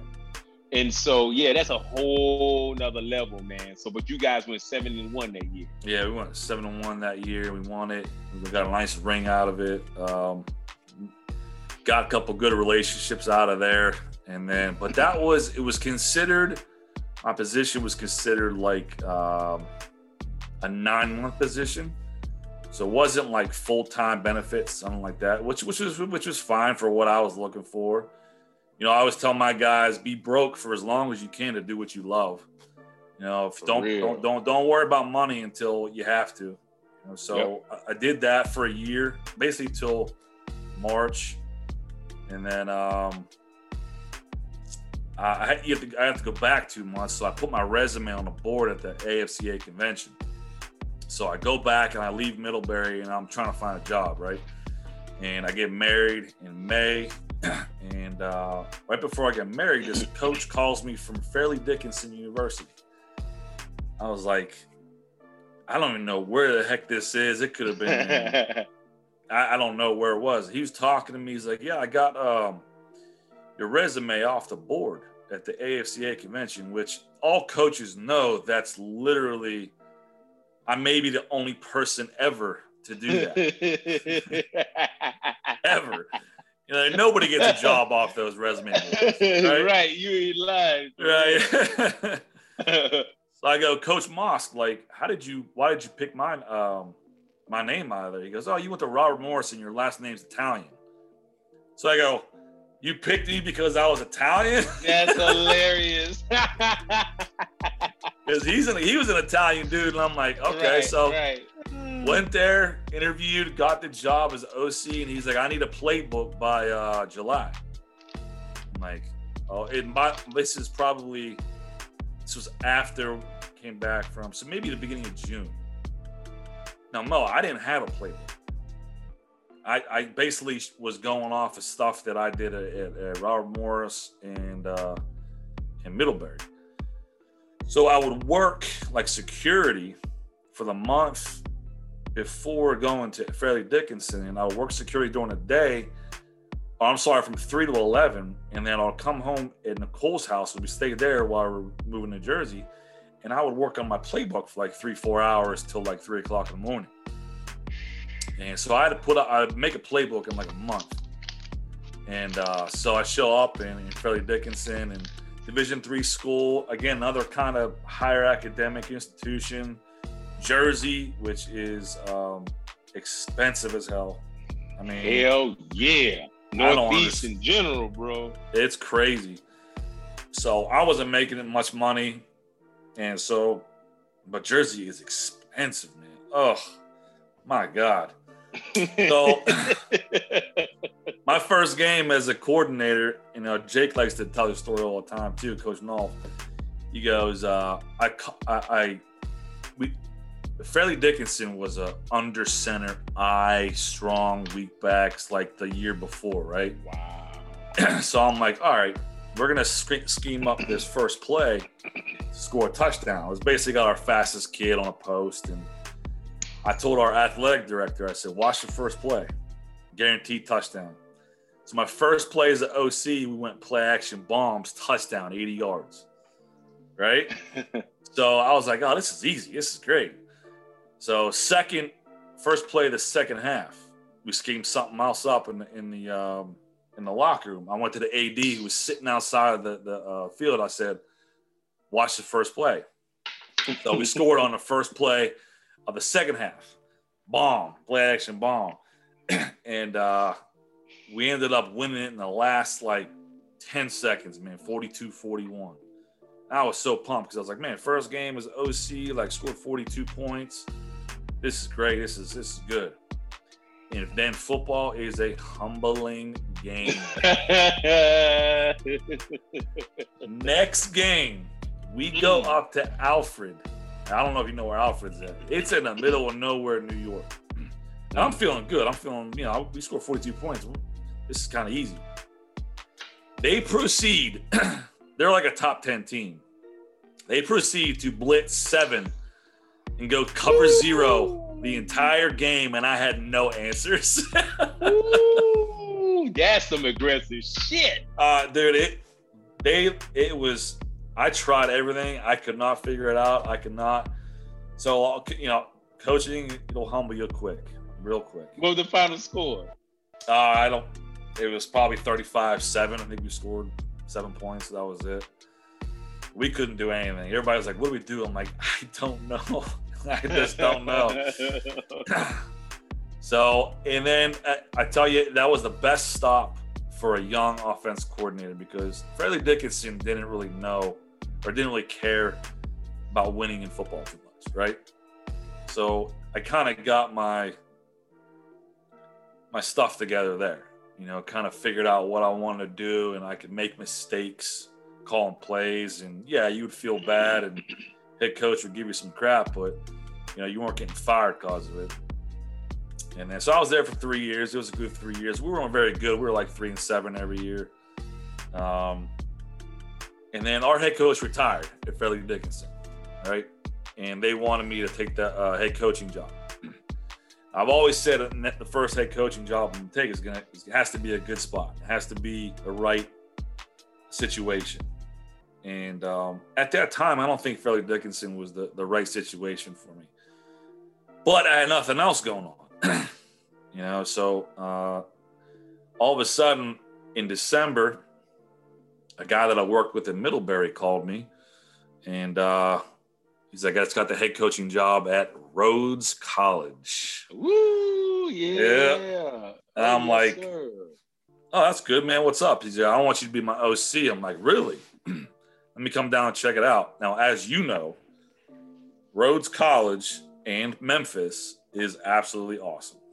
Yes, it is. Beautiful campus, man. Beautiful campus. Awesome city. It gets a bad rep. I have no idea why. It was, city-wise, it was awesome. There was so much to do. Yeah, please, man. Let's be intentional about that. Please celebrate the beautiful city of Memphis. Why is Memphis a dope-ass city that needs to be visited more, and you can have some bomb-ass fun in Memphis? I don't understand it. I really don't, because in regards to having fun, we didn't have any kids. We were having fun every weekend. Beale Street is a smaller Bourbon Street. It is so much fun. There's music everywhere. I got the Memphis Grizzly right there. You can literally walk in downtown Memphis and see things like where Dr. Martin Luther King got shot, Beale Street, barbecue joint, the Grizzlies, like all this historical stuff that it's a small city so you can go around and check it out. Dude, I'll tell you what, in regards to like just history and music and food, man, it's like every weekend you find out something else to do. Yeah, man. I went myself, Reggie Chambers, and Fred Parker, man. A couple years ago, we went for a jog, man. We attended a classic down there, Southern Heritage Classic, man. We took a jog downtown, and it was so dope, man. So dope to see it on foot, man. And so highly recommend Memphis as a place to check out for a quick weekend getaway, man. It's pretty dope. Yeah, man. So Rhodes College, man, I was recruited by Rhodes College for about 30 seconds out of high school. Right. When they heard my GPA, and I bullshit, I graduated with a 2.2 high school GPA, 14 ACT. Yeah. And I remember them saying stuff like, well, for our football players, we have some guys who did not perform as well coming out of high school, but with some extra help, we was able to get them up. And I'm like, what are those guys scoring ACT? He said, like a 27. Yeah. I said, are you kidding me? Those are the guys struggling? I said, man, that was 30 seconds and that was a piece, son. Like, a 27 is struggling? Yeah, how was it at Rhodes, man? So Rhodes, get down there and it's a great setup. I mean, they obviously have a ton of money in regards to, giving you what you want. Great people. I've been fortunate with people I've been around. Like I had great hires there. Glenn Reese was a amazing running back coach. Ryan Larson was a great receivers coach for us. I had some great offensive line coaches, Ray DiMartino, Craig Stutzman, who's now at Washington State, receivers. I surrounded myself really well down there. And, first year we kind of get our teeth kicked in a little bit, go 3-6. But you start, you see some good things happening. Next year we recruit really well, get a lot of kids in there. We go 6-3, and then our last game of the year we beat a top level team. And then that last year I was there, we go 8-2. We win the conference. The last game of the year, we beat the undefeated team that was ranked like 5th in the country at home. We beat them. We beat the snot out of them. And we had no business beating them either in regards to talent.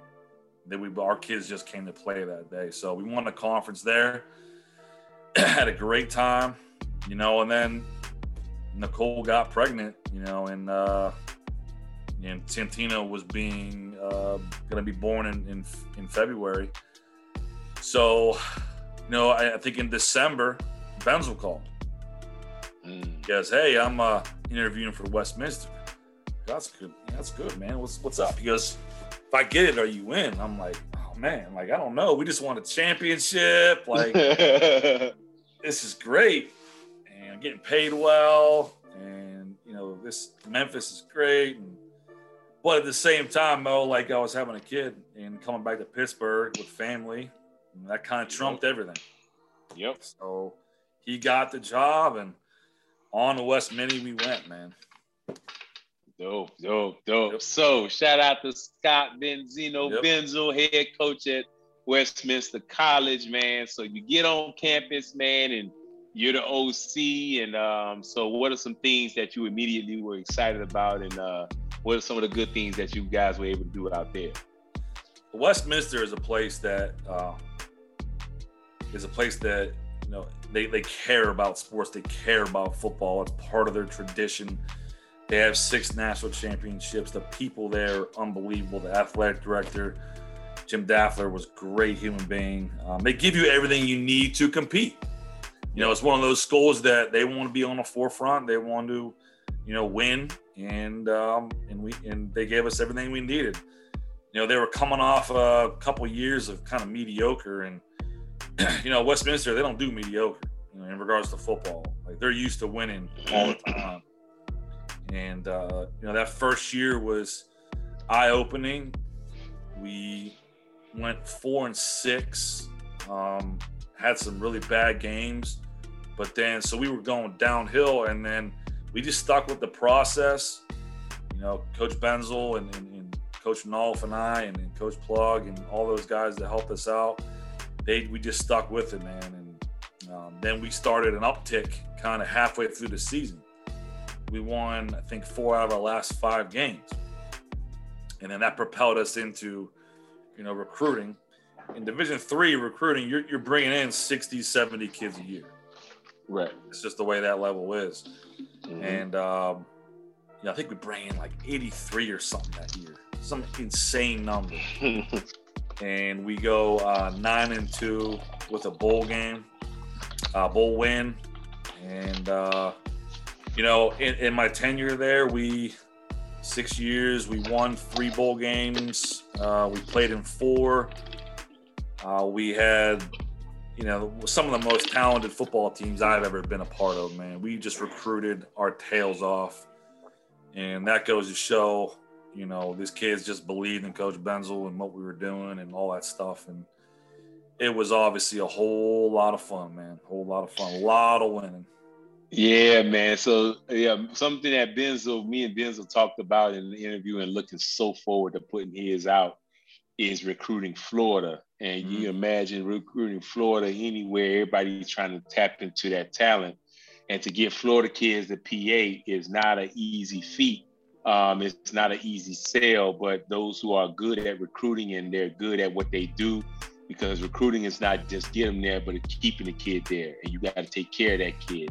Mm-hmm. And Benzel talked about how he don't make promises to 4.0s, but your ass will be getting up out of bed and taking your ass to class. So exactly. So tell me about the Florida kids, man, up there. Any good stories about any Florida kids that you know, and you know, what kind of talent y'all going to bring from the state? Well, Florida it's a different type of football. So you're gonna get, it's a faster game down there. It's a more athletic game down there. You know, in the north, you're gonna get, you know, you'll get your linemen, your linebackers, you know, some good skill players. But if you want your speed and talent, it's gonna come from Florida. Okay, and the kids we got from Florida. I mean, I had a quarterback that was the most dynamic athlete in the conference for 4 years. I had, you know, slots, Juju Bentley. I had running backs. I had receivers. I mean, say their names. Go ahead and say those names, bro. So the guys that we had early on, you know, Juju Bentley and Paul Colombo, and then we had Tarazi Williams, we had X, we had Jordan Edwards, we had a couple of linemen. You know, we had just dudes coming out of there, but they were still young. You know what I mean? Like, we were still young. But you could tell they were just starting to make plays, and they were more dynamic than everybody else. So, like at Westminster, I always felt like because we recruited Florida, we always had better talent than everybody else. Always. And so we just kept that pipeline going, and we just year after year kind of bring up 10 kids a year from Florida, you know, but, you know, Florida's tough too because you're going to get some kids that are homesick. Yeah. So you'll probably keep about half those kids every year, you know, 5 out of 10 that actually stay up there. But I'm telling you what, you can tell a difference in football from a Florida kid to any other thing because it's a faster game. Yeah, man. I try to tell people, man, but I love to let PA guys say it, man. Yep. And shout out to Western PA football because y'all produce ballers, and the track record speaks for itself. So we love to have that PA Florida conversation about football, but you know, we give credit where credit's due. But yeah, you know, it's a pool of talent, and there's a lot of kids that are looking for opportunities, and you know, coaches got to be the right fit because there's a lot of coaches that are not doing it the right way. And you go down to Miami, if you want to, talking crazy, you will get exposed because they're used to dealing with all types of coaches. So, yeah, man. So 6 years at Westminster, y'all do the damn thing, and then Edinboro come calling. Man, and so now you're at Edinboro, man. Shout out to the Fighting Scots. You know, and I'll tell Coach North that I did get the T-shirt in the mail. Looking forward to rocking that joint, man. Did you get it? There you go. Yeah, man. You know, with the hood. Actually, I'm still in the design for my company because I love that hoodie combination with it, man. I'm gonna be working out in that joint a lot, man. So, yeah, man. So, what are some things that you guys are excited about, man? About as you enter this new season, man, because camp is about to be starting real soon, man. So where are you right now in June 9th in your preparation? Yeah, we're a month away from mini camp, and we'll do mini camp for about 2 weeks. That'll take you through the mid part of July, and then August 8th camp comes around. And to be honest with you, like, we can't contain the football in us right now because we're so excited to get out there and practice and play and I'm interested to see. I mean, I know what the PSAC's all about. I mean, this is great football. It's probably one of the best, if not the best, Division II conference in the country. And, you know, again, we're looking to build this thing up to, you know, some of the upper echelon teams that are in the conference. And I'm telling you what, these kids at Edinboro, they've been real easy to work with, real easy. They have been great. They want to win. They see the schemes that we're putting in, and they're picking them up. We got some good dudes, you know, physically, mentally. You know, the tough part about turning anything around is just putting it all together. You know, so we went up to St. Francis and had a real good scrimmage versus them. And St. Francis is, you know, a level above us, and we competed with them all day. So that was good signs. I know one thing, man, is Coach Knopf you can't but help get energized around him. You know what I mean? Like his energy, his excitement, his enthusiasm for the game is second to none. He'll get these kids ready to play. I mean, there's no doubt in my mind the kids will be ready to play. And I think that we're going to shock a lot of people right away, from the beginning of the season. And we just got to keep on building, year after year. It's all about recruiting. We got to get bigger, better kids. Now with scholarships, Coach Null's been in that realm. And Coach Papley and Coach Tisleret's O-line coach, they've been in that realm. Duquesne, YSU. This is kind of my first go-around with actual scholarship money for recruiting. So it's been really nice to help kids out and be on that scholarship level. It's been a nice change of pace because, in Division III, you can recruit a kid for 5 months. Right. And then all of a sudden his financial aid package comes out. He's got to pay $25,000. He ain't coming to your school. Right. So Division II, you can help out as much as you possibly can. So it's been great, man. It's been great. The people have been great. The facility. Have you ever been up to Edinboro? I have not, man. So I was up here maybe in high school for a passing camp. When I came up here first day, man, it's just big. Like it's a big state school. It's tons of land. It's got a dome. We have, these big buildings on campus. Our housing is incredible. It's just when you think of a big state school, like that's exactly what it is. Coming from the Division III world, the smaller schools, you don't get that. But I was definitely excited about how nice and open and the facilities and all that stuff. A lot of space. Man, this is what I'm going to do, brother. Yep. I got planned a trip because of what you just said, man. I'm going to do a 2-for-1. I'm going to go see if I can go check out Ralph. Yep. And come check you guys out. I'm going to find a weekend that has both y'all playing a home game or something where I can shoot by somehow, some way. And bro, come on up, man. For sure, man. We got to make that happen. Up to the borough. Absolutely, man. Absolutely. So I will be up there somehow, somewhere. I'm gonna make it. Do you fish? Dude, you know what's crazy? I'm from Miami, Florida. Right. And I've never been fishing in my life. I was gonna say, because there's like trophy streams up here and lakes. Oh wow. It's great. Now let me ask you, do you paddleboard? I don't, no. Kayaking? I've kayaked, yeah.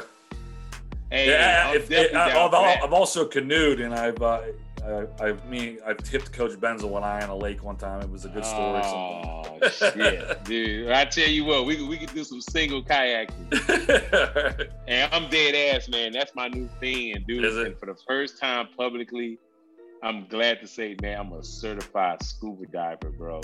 Whoa! And, right. Oh yeah, that's big dude. Time. Oh, dude, not only that, I got a chance to do it in Costa Rica, one of the best scuba diving places in the world. Just happened to be there 2 weeks ago for vacation, and I'm like, this opportunity is not once a lifetime, but definitely one that I need to take advantage of. So I'm not a swimmer like that. I'm decent, and I realize now it's easier to scuba dive than to swim on top of water. And I'm telling you, dude, I got to see some stuff down there, man, and I got to do my final exam next to a 7-foot shark. Jeez. And I'm going to tell you, dude, I had to remain as calm as possible, rip my mask off and totally be blind 50 feet under, still breathing and put it back on and blow all the water out with that shark right there. And the only reason he did it is my instructor was because he said, like, you are natural at this. Like, you can handle it. And I'm telling you, dude, that shit was awesome. I can't wait. Awesome. Like, my dream is to swim with some whales, man. And I'm going down to Florida in August. Hopefully, I can avoid the hurricanes. Do some scuba diving down there. But I don't know what I'm gonna see down there. But whales is my ultimate goal, man. So, but yeah, man, I've never been fishing, dude, and I really would love to go fishing. And and we could do that in the fall for sure, man. Yeah, I'm down for that, man, for sure. Well, my brother, we just did about 2 hours in some change, not too much, not too bad. This was good. We got through everything, man. And if there's anything you want to promote, man, Edinboro season coming up, man, and encourage guys, and I'm going to encourage guys that you played with and Robert Moore's family to come support you all. We got some head coaches that are doing some big things. They're part of the Robert Morris Brotherhood, fellas. Let's go support them. Let's go show our love. And let's see what that Robert Morris culture looks like in other contexts, man, because it's a winning formula. We know that. So let's go support, man. So anything you want to promote, man, do so. I don't think I would say anybody's more than welcome to come up. It really is a nice little town. Erie's 15 minutes away, man. So come up, check out the Fighting Scots. We'll put on a good show for you. Just find me on Twitter or Facebook or whatever. I'm on those. Just hit me up and we'll get you in, man. Sounds good. Well, my brother, ladies and gentlemen, I want to thank you all and thank my brother for coming on. He is the current Edinboro University Offensive Coordinator, former Robert Morris quarterback, holds the all-time record for completions, attempts, and yardage in the game. My brother, Richard DeMaio, I appreciate you. Thanks, Mo. Appreciate it, man. It was a whole lot of fun, baby. Yes, sir, man. Thank you, man. Please get the word out about this experience and telling people that it's really not as bad as they would think.